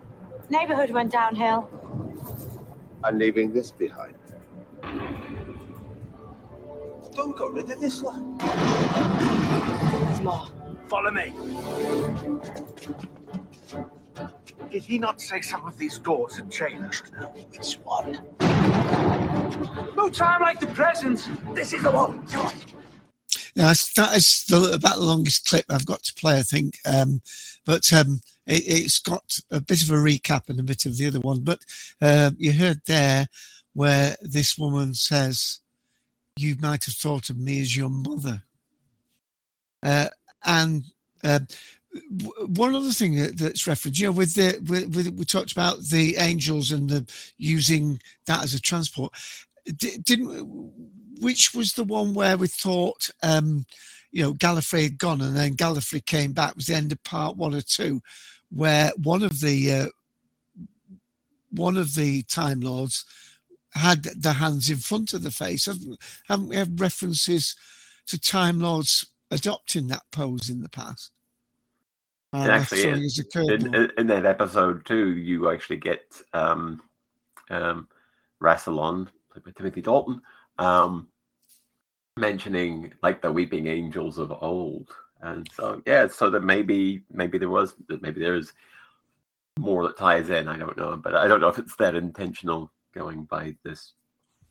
And it's not just that quote from Rassilon. It's also there are two Time Lords on either side that have that same sort of pose. Their hands in front of their eyes. That same sort of weeping angel pose. And it was the End of Time storyline that was in, was it? Right. The one where the Master, jumps at the end or something. Yeah. Anyway, we're on this story, so this is Survivors of the Flux. Mike, do you want to go first?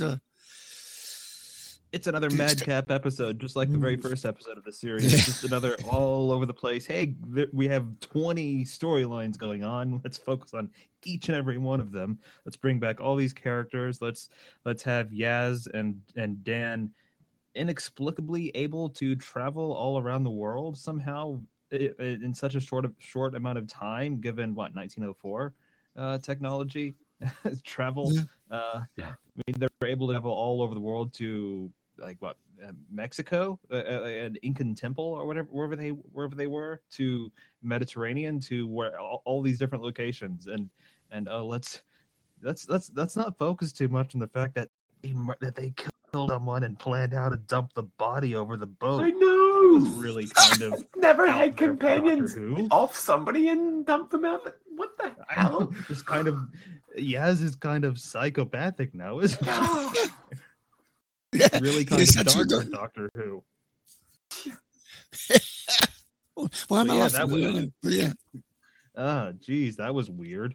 I mean, have you been Yaz? Oh, killed somebody in your name.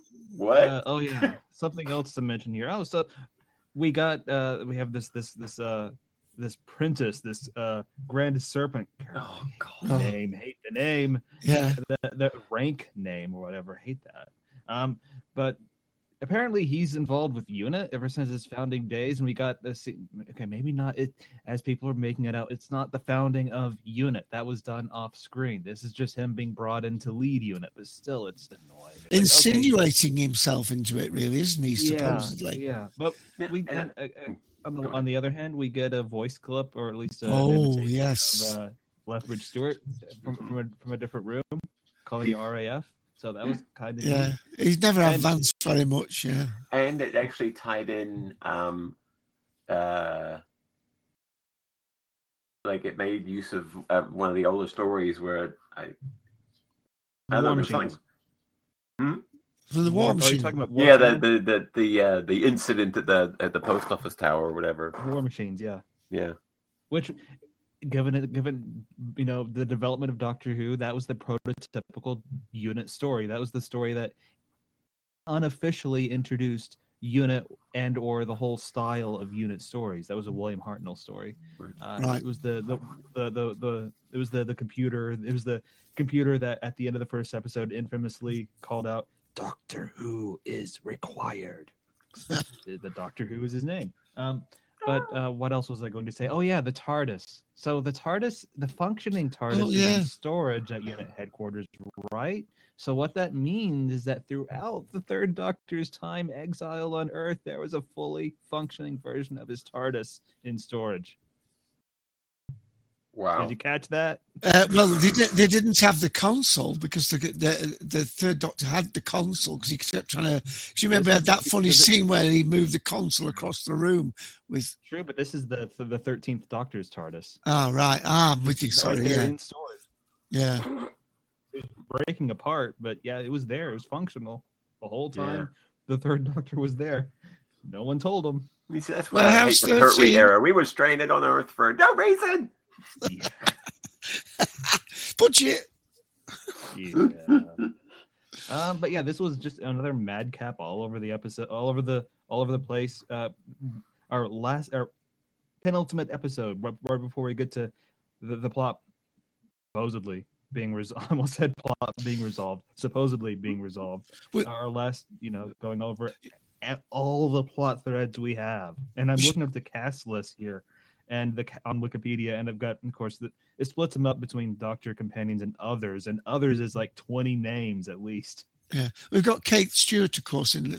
Oh yeah, that was a nice return. Although, how about here's a bit of speculation. What if I'd like to hear both your thoughts on this. So there's an idea going around that the whole Kate Stewart unit underground resistance story arc was originally intended for Jack Harkness, Captain Jack and Torchwood. Oh. But until things recent happened, issue. Things came to light, and well, let's rewrite that. Oh. How about that? That it was not originally supposed to be Unit; it was supposed to be Torchwood. That Princess Right, because it was more of a cameo part of the story. He would have, because what I was going to say is Kate Stewart. I would have thought she'd had more to play in this story, but you're right. If it's a substitution, that reads slightly to me. Yeah. It seemed, given how everything played out with John Barron, that does seem likely. But it's speculation at this point. Yeah. Okay, Kirsty. Okay, where are we at? We're the survivors of the Flux. Right, but is Mike done with his review there? Because he just asked us a question. Yeah, I'm pretty much done right now. It's just we're getting everything in a row, leading into the final episode. So, righty. Yeah. So I'll end with the positive part and surprise the hell out of Dave on it as well. But this episode was confusing. So we're doing well. We're doing exactly what we were doing before.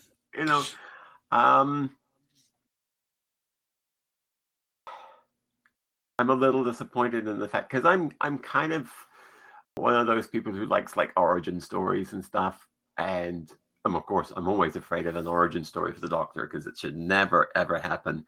If they ever get close again, they should just say, well, we found this kid, the one that we sent through the wormhole. Oh yeah, we found it in a different wormhole.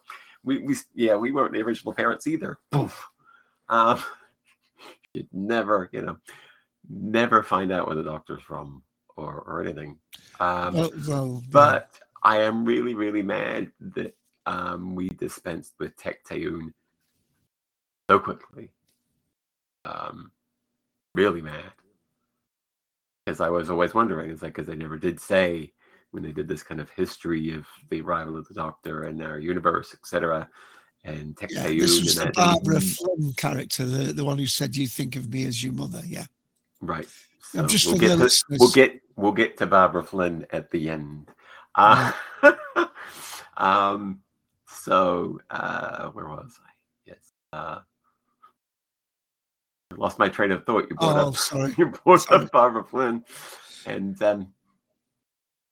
but anyway, getting this whole survivors of the Flux. I really don't get the overall kind of. I mean, yes, they say it's devastated everywhere, and it's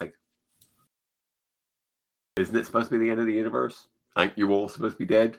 There was the cool scene, of course. Not sure if it was this one or the last episode, but the whole people think they're being ferried off the planet to somewhere safe, and they're being absorbed into the thing. That was actually kind of creepy but cool. The fact that she saved him from that, and it's like she realized what was going on, and by that explaining to us what was going on. But yeah, that whole thing of just kidnapping people and then converting them, I didn't really kind of understand all of that. Logan's wrong. But this whole this whole reveal thing that we were going to get on the division, I don't know, is just wasted. I like a good backstory, and we just didn't really get enough. And then all of a sudden, Tecteun's gone. But the whole thing with the Grand Serpent, it just seemed like a way to shoehorn Kate Stewart in. I don't know. I know it was probably from the other storyline that it's just easier to do that, but it's just something that we just, in the end, became this subplot that we did not need. It probably would have been better with Kate Stewart just showing up because time's been a mess, and she could have said the line, like somewhere along the lines, I don't know how we're ever going to get unit history figured out after the Flux. That would have been freaking hilarious. Because that would have just like, all of a sudden, unit canon is just automatically fixed by the Flux. It would have been fine. All right. So story aside and everything, it's just, we know the end's coming, and it's we're still following these two people trying to find each other, and Swarm and Azure are going around being weird. And apparently Tecteun released Swarm and Azure. So there's somebody underestimating the creatures they let out. It doesn't sound like she's all that smart for somebody who's lived quite so long. But anyway. The other reason I'm mad at the knocking off of Tecteun is that I, as a younger person, had quite a crush, as well as a certain stock boy, on a certain milk lady in Open All Hours, who was played, of course, by Barbara Flynn. And she also then popped up in a show that my parents used to watch called The Beiderbecke. It was like the Beiderbecke Affair tapes and that. And I thought she was just the bee's knees. She was. And so when she showed up in this, I'm like, oh, I recognize that woman. I looked it up. I'm like, that's it. And it was funny because I had to go back all the way back. And I'm like, now I feel really old. But yeah, she was. Yeah, the Beiderbecke tapes and the Beiderbecke connection. Yeah, they're fabulous. And so I was like, I know that. It's like, yeah. But yeah, she was. She was in Open All Hours, and she played the milk lady who used to deliver early in the morning, and her and Granville would flirt badly. Well, Granville would flirt badly, and she was always just this kind of. She was cool and just cute as a button, and I don't know, fond memories. But yeah. So that was I was mad that it's like, oh, now we're not going to see it anymore. Great, you ruined that character for me. Yeah, unbelievable. Yeah, it was James Boland who played the lead in Beiderbecke, but she was great. But she was in everything then. Inspector Morse, Boone, Maigret, Cracker. Oh yeah, fantastic actress, and her performance in this was great. It's just not enough. Well, maybe we'll get more Tecteun and Audio Adventures, which are going on to 23. I hope people didn't mishear and think she was claiming to be a mother. She just said that she was the one. Yeah, but the other thing is, how would she still be alive? Because we know that the Doctor has lived at least 2,000 something years, don't we? And she was there on her hidden lives as they are now. No. So how many and what regeneration is she in? I mean, obviously, you've said what happens to her, but I mean, I'm surprised she would, unless you could argue she was outside time and space at that point.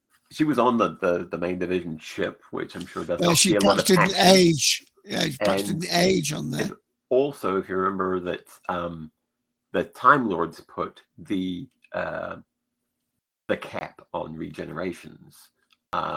They built that into Time Lord physiognomy, and Tecteun was the one who developed that. So she probably excluded herself from the limitation of regenerating and being outside of time and space. Regeneration could last her for a very long time. So.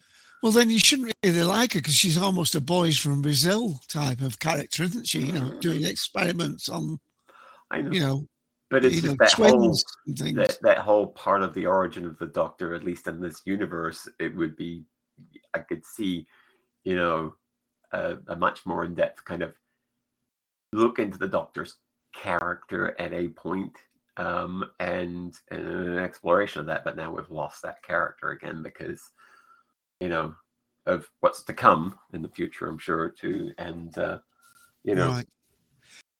Can we move on to the last episode, The Vanquishers? I just Mike? have one quick question about Division. So after Tech-Tune is no longer there, who's in charge of Division right now? Yeah. Well, there's not going to be anything to be in charge of if things don't go according to plan. But is it the Ood? Who's my joke response is just it's an Ood in charge of Division. Who'd have thought it? The Ood that doesn't have a rabbit or a hat. Yeah. I love that. I don't have a rabbit. It's a pity it was an adapted Ood, really. Shouldn't it have had its original brain or something? This one, because it still had the communicator in its hand, didn't it? I know, but it's the Division exists outside of time and space. Right. Okay. Could have come from any position. Okay. Fair enough. Right. I've got 3 clips. I may not play them all on the last story, but we're now on to The Vanquishers. Here we go. Hello, Miss Brown. Oh, I say. You're safe. All of you. How did you... You said you were in 1901, but we were split, and the angels took you. Didn't think I'd ever see you again. I'm glad you're okay. The good news is we can get you back to 2021. I feel like there might be bad news. The planet's under alien occupation. Angels. No, a race called Sontarans. We need your percipient abilities in order for you and I to go undercover on an alien spacecraft. And I'm going to end that. Earth's under attack from an alien species. I can't do the accent either, but Earth's under attack from an alien species. Close. Yeah, there's a bit of Liverpool in there, yeah. Bit of Liverpool in there, yeah. Okay. Anyway, I must say another thing I want to watch is the Beatles Get Back. I believe that's on the streaming service. 10 hours of documentary about the Beatles. Anyway, that's well. He does say our character. One of the reasons why they've got this museum, because where else in the world could you have the artists, the footballers, the musicians, all from one city, which is Dan's big, because he loves Liverpool. He loves Liverpool. I love that. I love that about his character. That whole just showing up at the museum because he's like, I know so much about my hometown. It's really cute. Anyway, to the Vanquishers, Mike. Go the spoils. Sorry. So here we are at the very end with all of these 20 billion plot threads coming together. And okay, so I'll just resolve something that I said earlier. There was all this hype build up over Belle and Vinder's baby is going to be important some way. I think there was a line where Belle says the baby's name, but it's so covered up by sound effects and music and I didn't have subtitles. I didn't catch that. No, that I had no idea. She was talking to that sensor thing that she wore, and I think the thing she said at the end of the sentence sounded more like a name than a word, but whatever. Given that the baby is not addressed at all in the myriad resolutions in the TARDIS, they just go their separate ways. Okay, but backing up a bit, so the whole Chibnall had some interesting ideas here that are just wasted in the execution. The whole idea of division, it's an interesting idea. So the whole idea with 3 things here. First, Time Lords. Time Lord Society, they're non-interventionalists. That's their whole thing. They don't intervene. They just monitor. The second Doctor gets put that's on their trial. stated, their stated thing. Yeah. He's put on trial in the war games for intervening and forced and exiled and regenerated, etc., etc. The Doctor is the sort of opposing force left Gallifrey to intervene and fight against evil.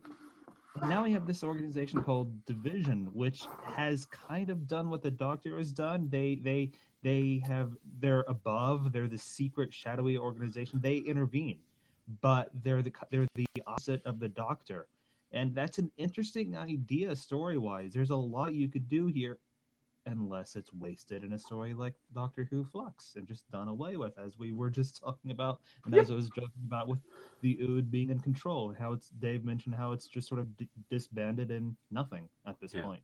It's a good idea that I would like to see explored, because in the classic series we had this idea of the CIA, the Celestial Intervention Agency, which reference here and there, but nothing really majorly done with. And here another attempt at that, but it's wasted. I would like to see that explored more. It's a good idea. Thoughts, Kirsty? Yeah, it is. It's good. Like I said, but as along with Tecteona, it's completely wasted. It's like, and when you're there, they're like, okay, as soon as we're done destroying this universe, we're gonna pop next door and borrow a cup of sugar. But her and who else? I mean, is there and that show up and there's no security. There's nobody else there. I mean, she speaks as if Division's like this big organization. But it's outside of time that they probably feel secure of where they are. But yeah, it just none of it makes sense. All the activities going on, nobody else shows up after Tecteon's been offed. Well, there was a bigger daft thing than that, because this person who said you could consider being mother said they're doing this to expunge the Doctor from the timeline and start again. And then she says, "Do you want to come with us?" Right. But yeah, I agree with Mike. It's like, it is a great idea, kind of like the Celestial Intervention Agency, but something a little less on the books. Yeah. As far as, basically a group of Gallifreyans in the early times who said, no, we really should interfere. And rather than having an official group who was still set to certain guidelines, a group then split off from those two, and created the Division, which they would manipulate things to a certain end for what they thought was the good of all. And of course, the end result is they get power hungry, and when things get basically messy, rather than going back to a previously saved version of the game, they decide they're just going to trash that save game file and start all over again with a brand new game. And that's really a cool concept, and really kind of a cool place for the Doctor to come from. A group that recruited them to interfere for their good. And what happens is the Doctor just realizes, like, yes, interference is sometimes needed, but to keep everybody alive, like they were saying, the Doctor really fears things ending, and so she's always done her best to keep things alive. And so, I really kind of dig that. But again, makes me angry because we've lost it now, because it's gone, unless Russell picks up threads of it and reworks, because it is science fiction and fantasy, and we can get to that point again, I guess. So who knows? Fingers crossed that the Division crops up again, and we catch up with Jill Swilburne again. But that's just my private little. Anyway, I'm not sure I want the Division back, but I'll make a comment about that at the end. Let me just play a short part of the next clip. I might play them one after the other, because we've been going for perhaps longer than we thought we would. Yeah. So. All 5 battalions are aligned here. We accept the offer of protection against the Flux events. Cyber battalions are amassed. We accept a truce for mutually assured survival.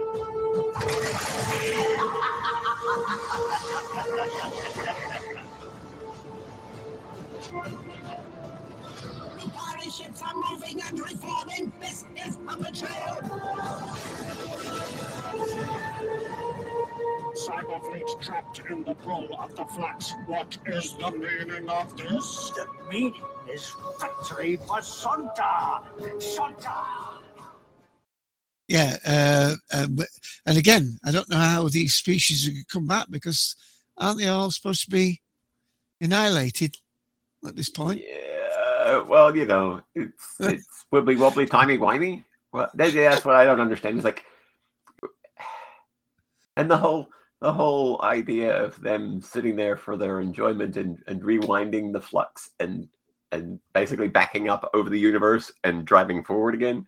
It's like, yeah, but you've already killed everybody, and so what? There's no life left to restore. Yeah, in a sense. It's like, what? And yeah, and let me play the final clip, because then we can sort of have any more comments and wrap up.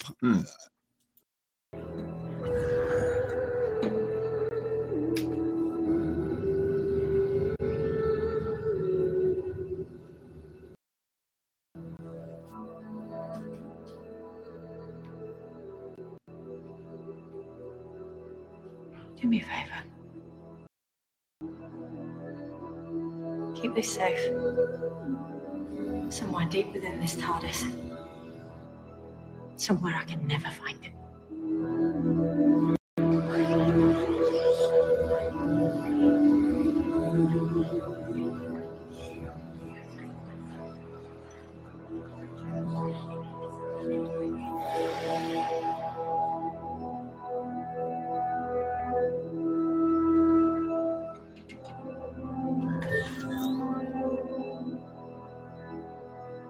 Unless I really ask for it.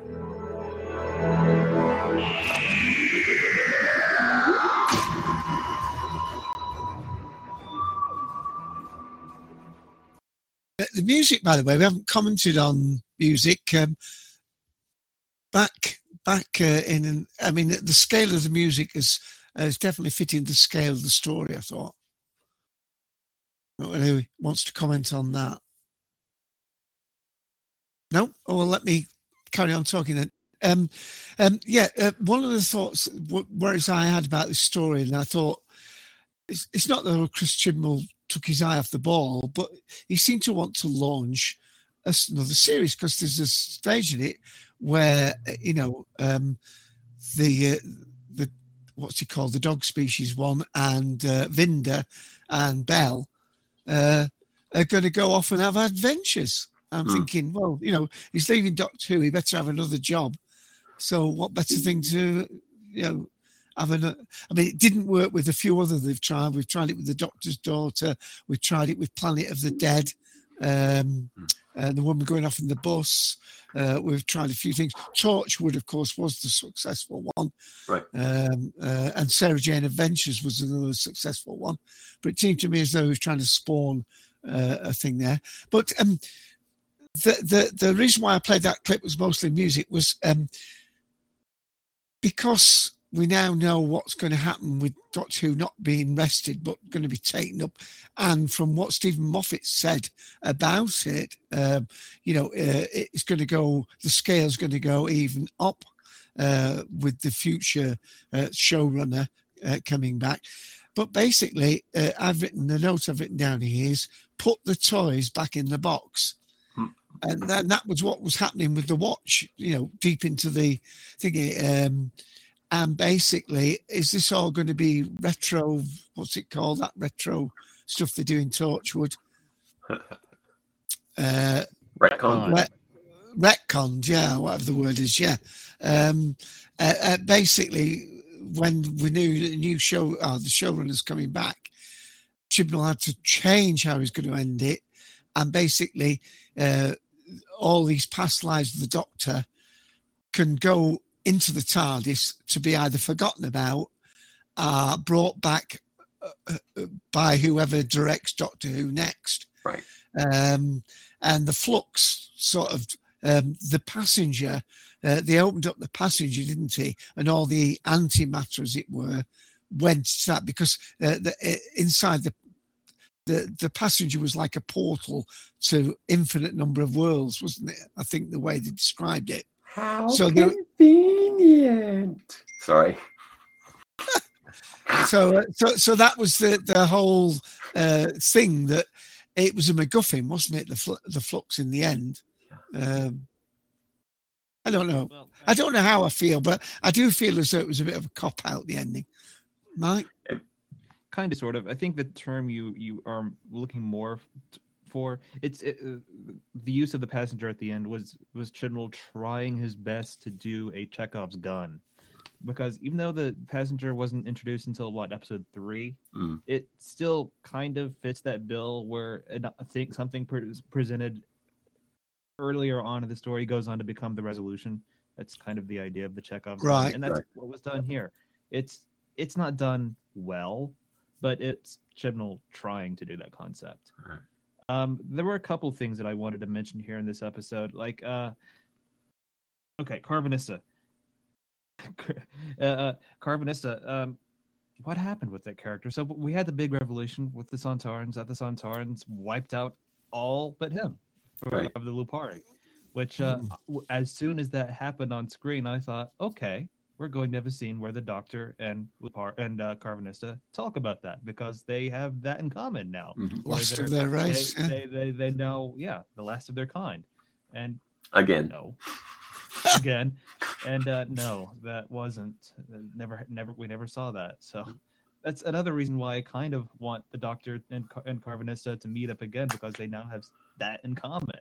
Could Carvanista go to the groomers first before he comes back? I mean, he just looks like he'd been overdue. I mean, maybe it took him a little while to get to Earth. Yeah. I mean, falling through that thing, maybe it made his hair grow. I don't know, but I just want to see the performance of the actor underneath all of that, and it just the voice was great and the delivery was great. It's just I wanted to see their physical features, kind of. And now the big conundrum in the episode, one of the big things I see every time I look at discussion of this episode, this comes up. Did the Doctor commit triple genocide in this episode? Gleefully. The Daleks, the Cybermen, the Sontarans. Yeah, I had that thought when I was rewatching it before it came on today. I'm just like, whoa, that's an awful lot of death. Yeah, and that the Doctor is directly involved with. Directly involved with the Daleks and the Cybermen, and maybe a bit less direct, but also but connected with the Sontarans as well. Yeah, certainly more than a bath of acid. Yeah. So that's something that I've seen discussed, but be that as it may. One thing that I liked about this episode was Jodie Whittaker playing 3 versions of the Doctor. That was fun. Why do we have to wait till the end of the series to get that? I wanted the whole story of that kind of business, because her flirting with herself was just hilarious. Oh yeah. I think that was. I'm going to actually make sound bites from that. Just the initial meetup, it's like, oh, you're cute. Like, yeah. What did you think about right at the end when Dan's coming back to the TARDIS and the Doctor and Yaz are having a real heart to heart? Did you read anything more into that, or how was that just an acknowledgement of something? Is this for Mike or me? For Mike or me? Well, it's not either of you. I'm not. Okay, I wasn't sure if you were talking to any one of us in particular. I didn't want to tread on anyone's toes. Mike, did you have any thoughts about? I mean, the Doctor was in tears at that point. See, this goes back to what I was saying at the outset of this series: is that I want to see adventures with just the Doctor and Yaz. I just want to see them as Doctor and companion, without anyone else in the mix. And I'm not going to get that. My whole problem with it, and I'll tack on my next bit and then tag you guys into it. But my whole problem is like, people seem to think they're leaning towards there's a romantic element and that, but I've just never really got the same feeling as that we get with a lot of the companions about how much they care for the Doctor. I've never really got that from Yaz, even though she says it so many times on screen. I just don't buy it. I don't know. It's just the way it's written is. I don't know. I'm just not buying that. You think they were just making up for the way she treated her because the Doctor had been pursuing something selfishly, so she was making more of an apology. Right, but I don't get how hurt she was. I don't see her being hurt by this and them having an actual friend confrontation proper. And we're supposed to just assume a lot of stuff about their relationship, which is what I take umbrage with. It's like, if you want to create a relationship, whether it be romantic or just this kind of codependency or there's just this huge friendship bond, I didn't get it. I didn't get any of that. And that's why I don't really care to see any of that, because I was never sold on how, how much they like each other as people, unlike other companions. And so here's my lead into my next bit is, of course, Dan showing up at right outside. They're waiting for him outside the museum. That's convenient. But what the hell is up with that woman? She just got involved in all of that stuff. And then she's like, no, I don't want to see you. Like, what? The man just say what? He just saved the Earth like a couple of times in the past 5 episodes. And you're like, nah, don't come here tomorrow. I just don't. What the hell was that? Well, my reading of it is it was external to the storyline, and they didn't know how Dan as a companion was going to pan out, so they left it. They almost wrote 2 endings: one where he goes off and lives with the girl, or 2 he comes and goes back into the TARDIS. And he could have done both. He could have gone off with her, and it could be a whole series of like, sorry, I'm late. Kind of like they did with that one episode with Clara, where they like kept dodging in and out. It would be a fun thing every like couple of episodes where he shows up for his date right on time, but with a giant suitcase with a alien tentacle in it or something. It's not that comedic, but Or another connection to earlier Doctor Who. So back in the Moffat era, when Amy and Rory were companions, there was this leading up to the episode the Asylum of the Daleks. They had this short run thing called Pond Life, where it was the Doctor showing up with Amy and Rory, and they could have done something like that. And another reason I bring that up is because that story, that little Pond Life series of stories, wasn't written by Stephen Moffat. That was written by some guy named Chris Chibnall. Yeah, and it was a little bit like the one with the clockwork droids, where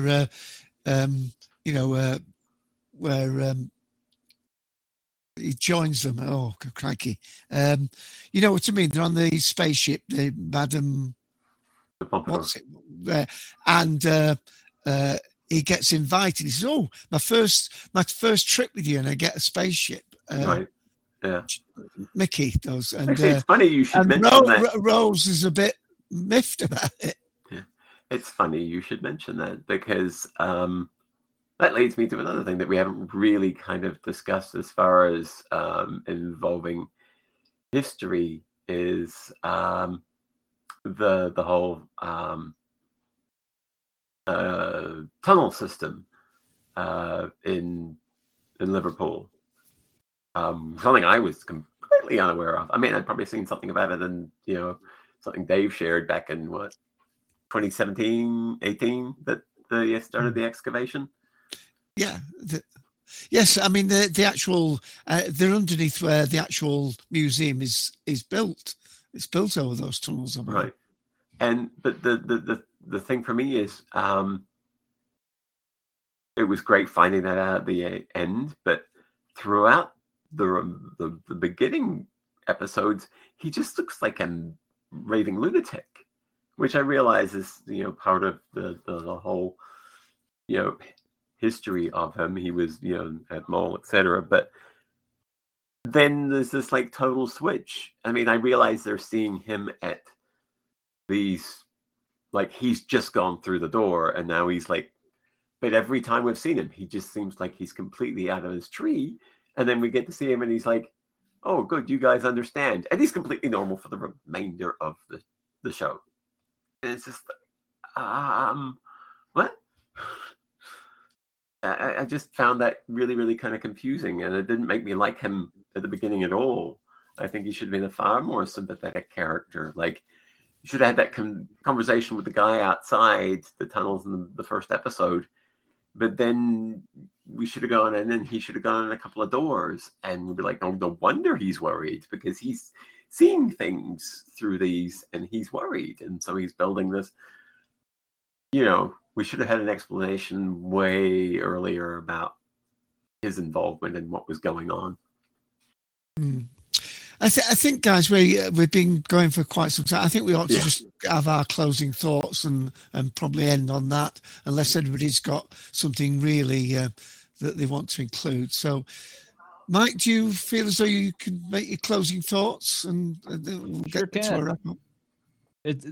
Shortly after watching the last episode, I tracked down an image, an image from Drew Carey hosting Whose Line Is It Anyway? And I put the caption on it, welcome to Doctor Who Flux, where everything's made up and the plot lines don't matter. Which, given the resolution of a lot of characters, just sort of thrown out there, like, okay, like the Belle, Vendor, and their unknown baby. Okay, they're just going off on adventures. The Carbonista. Okay, goodbye.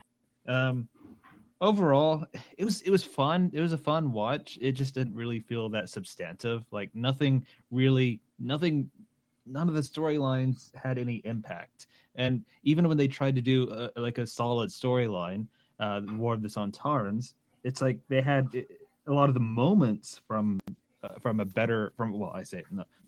earlier Sontaran story, but just nothing. They weren't saying anything. There was no message or anything. It was just there. And again, this is Doctor Who, whatever. It's all it's a fun watch, but I'm not going to miss Chris Chibnall. If that it feels harsh to say that, but 3 episodes left until the Chris Chibnall era is over. But just for our listeners, I mean, you left Doctor Who for a while and you've come back. Is this going to mean that you're going to watch the next series, the next specials? Well, we have 3 episodes left. Right. The next one is coming up really soon on New Year's Day. Which, on that note, I remember within the last week, my friend Steve and I were talking about Doctor Who, and I was telling him he had never seen the episode Heaven Sent, and I was telling him how much I love that episode. It's one of my favorite Doctor Who episodes. It's one of Moffat's best episodes, and I got him to watch it. He loves the episode, and then he started to and then he realized it's the first of a 2-parter. Oh yeah, there's another episode that follows that called Hellbent. That episode is horrible, and he said he got about 15 minutes up into that, and what was his comment? His comment was, I kept seeing Clara on screen. I couldn't finish watching it. She just drains all the life out of the episode, out of any episode. Oi, I don't like that. But, no, the character does, but the actress behind the character is fabulous. But going back to Doctor Who Flux, it was a good idea. It was a neat attempt at doing something more epic, more larger scale. Did it all gel together? No, there was just too much going on. It was all over the place. There was no firm structuring of, okay, this is where the plots are going to go. I don't know if Chibnall really had an end goal in mind when he was writing this, or if he just wanted to be manic and all over the place. And if so, yeah, you achieved that. Whether or not, I hope this leads to Russell T Davies attempting something similar on a grander scale, just not as jumbled and messy as this. More controlled. I want to see this attempted again in Doctor Who, just with a clearer focus. Right. And that's my thoughts on Doctor Who Flux. My thought is that you remember when they did The Godfather, and then because it was jumping about in time, telling about it, they went and did a 10-hour special where they told the Godfather in time sequence, and you don't know whether it took the magic out of it or it made it easier to follow. And I've got a feeling that this 6-part story will grow in appreciation and grow to be appreciated more on further viewings. The thing is, will people make the effort to watch it more? Because I've got a feeling myself, I'll go back and watch Village of the Angels again, probably a few times, but will I sit through all 6 episodes again to try and make sense of it? I don't know whether the reward is there enough for me to sort of put myself through it, which is not a very good. Probably I'll come back to it in a year or two, but I think I'll maybe when I get it on Blu-ray or Ultra Blu-ray, because it did look lavish.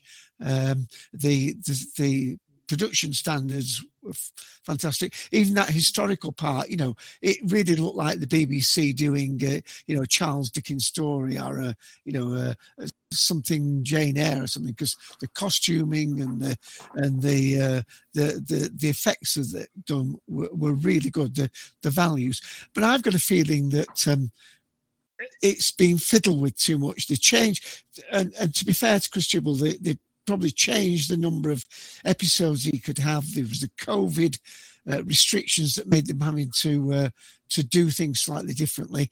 And as I said, because he didn't want to give a legacy to the next director of where all the toys are in the playroom and you've got to sort them out. He put the watch back in the thing. The flux went into the passenger, and basically, as you were. And he's almost got a clean sheet to start with. But of course, that, as Mike quite rightly said, we've got 3 more episodes. They might mix things up a little bit. I would like to think that Russell T Davies is going to have a hand in at least, although they finished filming them now, I think. Have we seen a picture of the wrap-up picture of the cast? I think we have, haven't we? Yes. They've done all the... Yeah. Okay, so I think this is... a confusing story, but I think there's a good story in there. Whether people can be bothered to pick it apart, I don't know. Kirsty, your thoughts, and we'll close. Yeah, there's some stuff that I really like in it. A lot of this, after having just watched the finale again, some of the performances in there I really, really did like. Professor Jericho was fantastic. The angel lady, forgot her name, and just having the 3 versions of the Doctor, that was just well played by Jodie Whittaker. And actually, I'm really a big fan of the kind of little scene that we get at the end with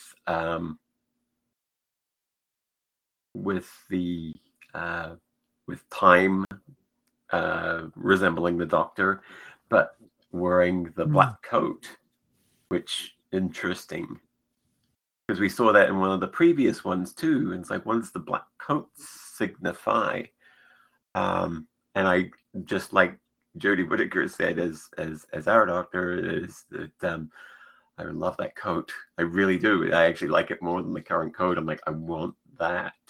Now I'm going to be trying to cosplay as that version of the Doctor. But yeah, there was some good stuff in it. I see some of the stuff they're trying to do a great job again, putting some historical spin in it and getting people to look at certain events in time and things that you don't necessarily know about certain places, especially considering it's a lot easier nowadays for us to look things like that up. When we were kids watching these, you'd have to go to an encyclopedia, which God knows how out of date that is. But yeah, again, all the performances, fantastic. I get the feeling that there was a certain amount of the visuals done prior to things being changed, and I actually think that some of the effects and some of the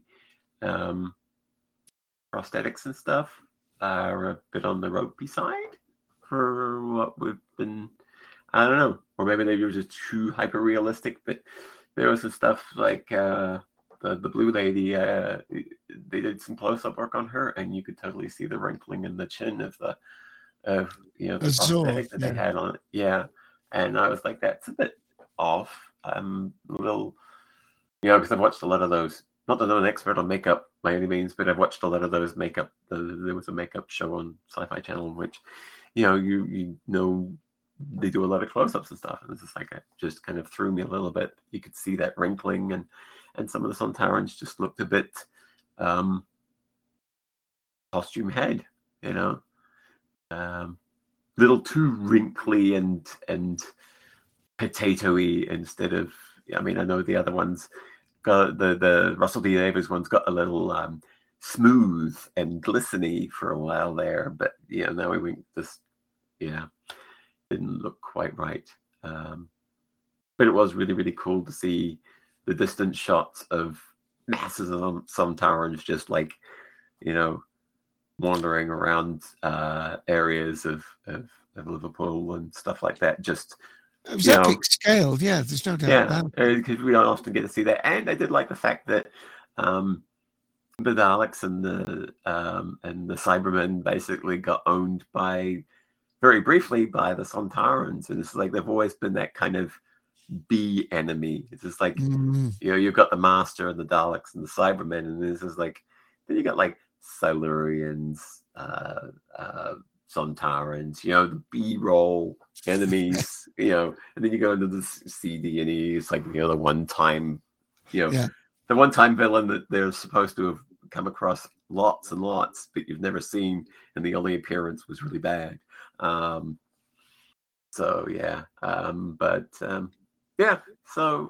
I'm planning on very shortly kind of going back to the first episode just to see, because that's the thing that whole kicked me off on this, not really liking it, was just too much information. And again, I really didn't get the full effect of the Flux. I mean, I've seen shows where you really kind of get an idea of the devastation that's going on, but it just seemed very kind of sparse and like somebody just threw spaghetti at a planet and it ate it. The planet didn't eat the spaghetti. I mean, the spaghetti ate the planet. And it just boldly just wandered on, and just didn't understand this.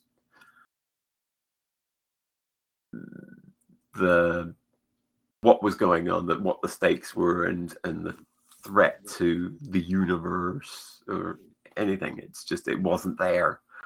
I mean, I understand it's in the story and it's mentioned, but I didn't feel it, and I didn't think there was anything really kind of pressing about getting to this last episode, but there were really great performances and really good stories that, maybe if they did an alternate timeline on audio, it would be interesting to hear, maybe what the original stories were, but in an audio format.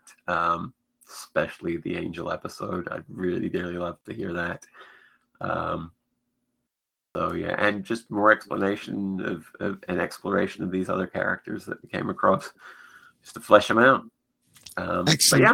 So I've blabbed on for long enough because, just quick plug if you don't mind.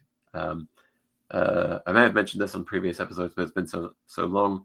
The reason why we haven't been around so much is I'm generally supposed to be going to bed about now because I work nights. But I work nights making cups. And if you're in the United States, the company I work for is called Tervis. And it's tervis.com. Terbis. The reason why I mention it is because there are a lot of geek kind of stuff on there. And if you're interested in looking through their catalog of cups, we print on stainless steel, and we also do insert wraps into these double-walled plastic cups, which are really great for outside. But there's we've got Deadpool, we've got Star Wars, we've got all sorts of Marvel cups. We've got, at one point we had a Doctor Who license, but I don't know. I think we've since that's moved on. But I just got I know an ex-employee who has a Dalek cup. But yeah, they've got a bunch of stuff. I think there was a Lord of the Rings one we just started doing. Lots of Christmas cups and stuff. So yeah. So if you're interested in how I'm spending my time, before it was fishing lures, and I realized that doesn't really intersect with sci-fi and fantasy an awful lot.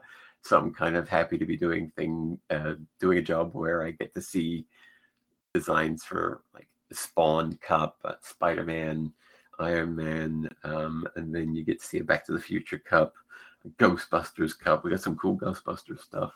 And it's just really, really cool. Game of Thrones, whatever, Excellent. So, yeah. And if you end up ordering something, let me know in case I come across your order while I'm working one night. Who knows? So yeah, that's what I've been doing and why we haven't been around a lot. And also Dave's had far more pressing things on his plate too, with his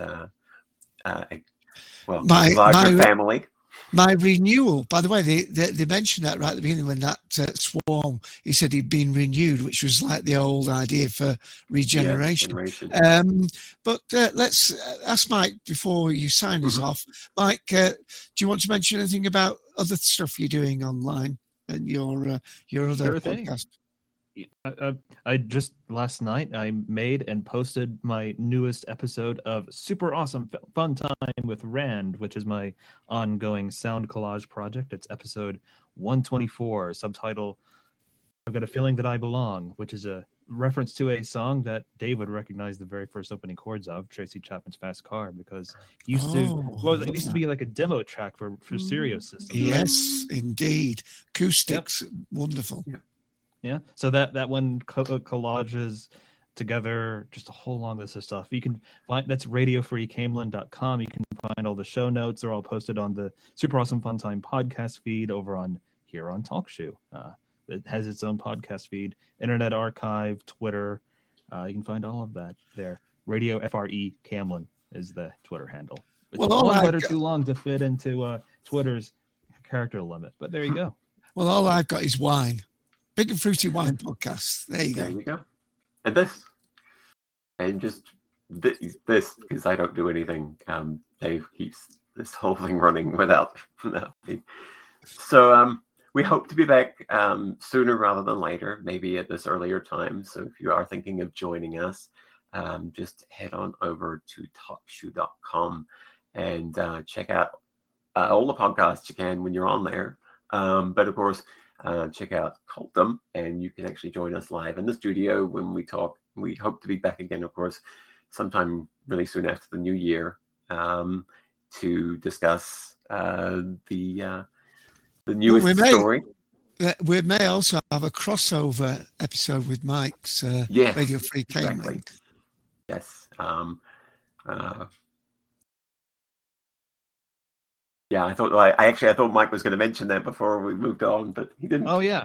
So yeah, that is something that I have in the planning stages. So over on, I don't know if you've heard of this little book series called The Wheel of Time. It's just debuted as a series on Amazon Prime Video, and I am in the planning stages of doing some commentary. We're talking about doing some commentaries here, just like the old days of the Cultdom commentaries. Remember those? We should do one for I don't know, like Better Call Saul. Yeah, Better Call Saul. Right, now it's just a challenge of how long I can actually go without doing it. How many times can I've actually got it sitting in a folder on my desktop saying that says, and I've actually done a screen cap and put it in the Cultdom page, but nobody ever noticed. But it says commentaries I will never edit. And nobody saw it. It's like years ago on a different profile. But yeah, so I hope you guys will join us, and of course check out TalkShoe while you're over here. I've been talking to some people at work because I'm now older than a lot of people at work, and when I say I have a podcast, they look at me like, "What are you doing with an old podcast, old lady?" I'm like, "Excuse me, I've had it for I've been doing podcasting for 15 years." And they're like, "Well, figures." And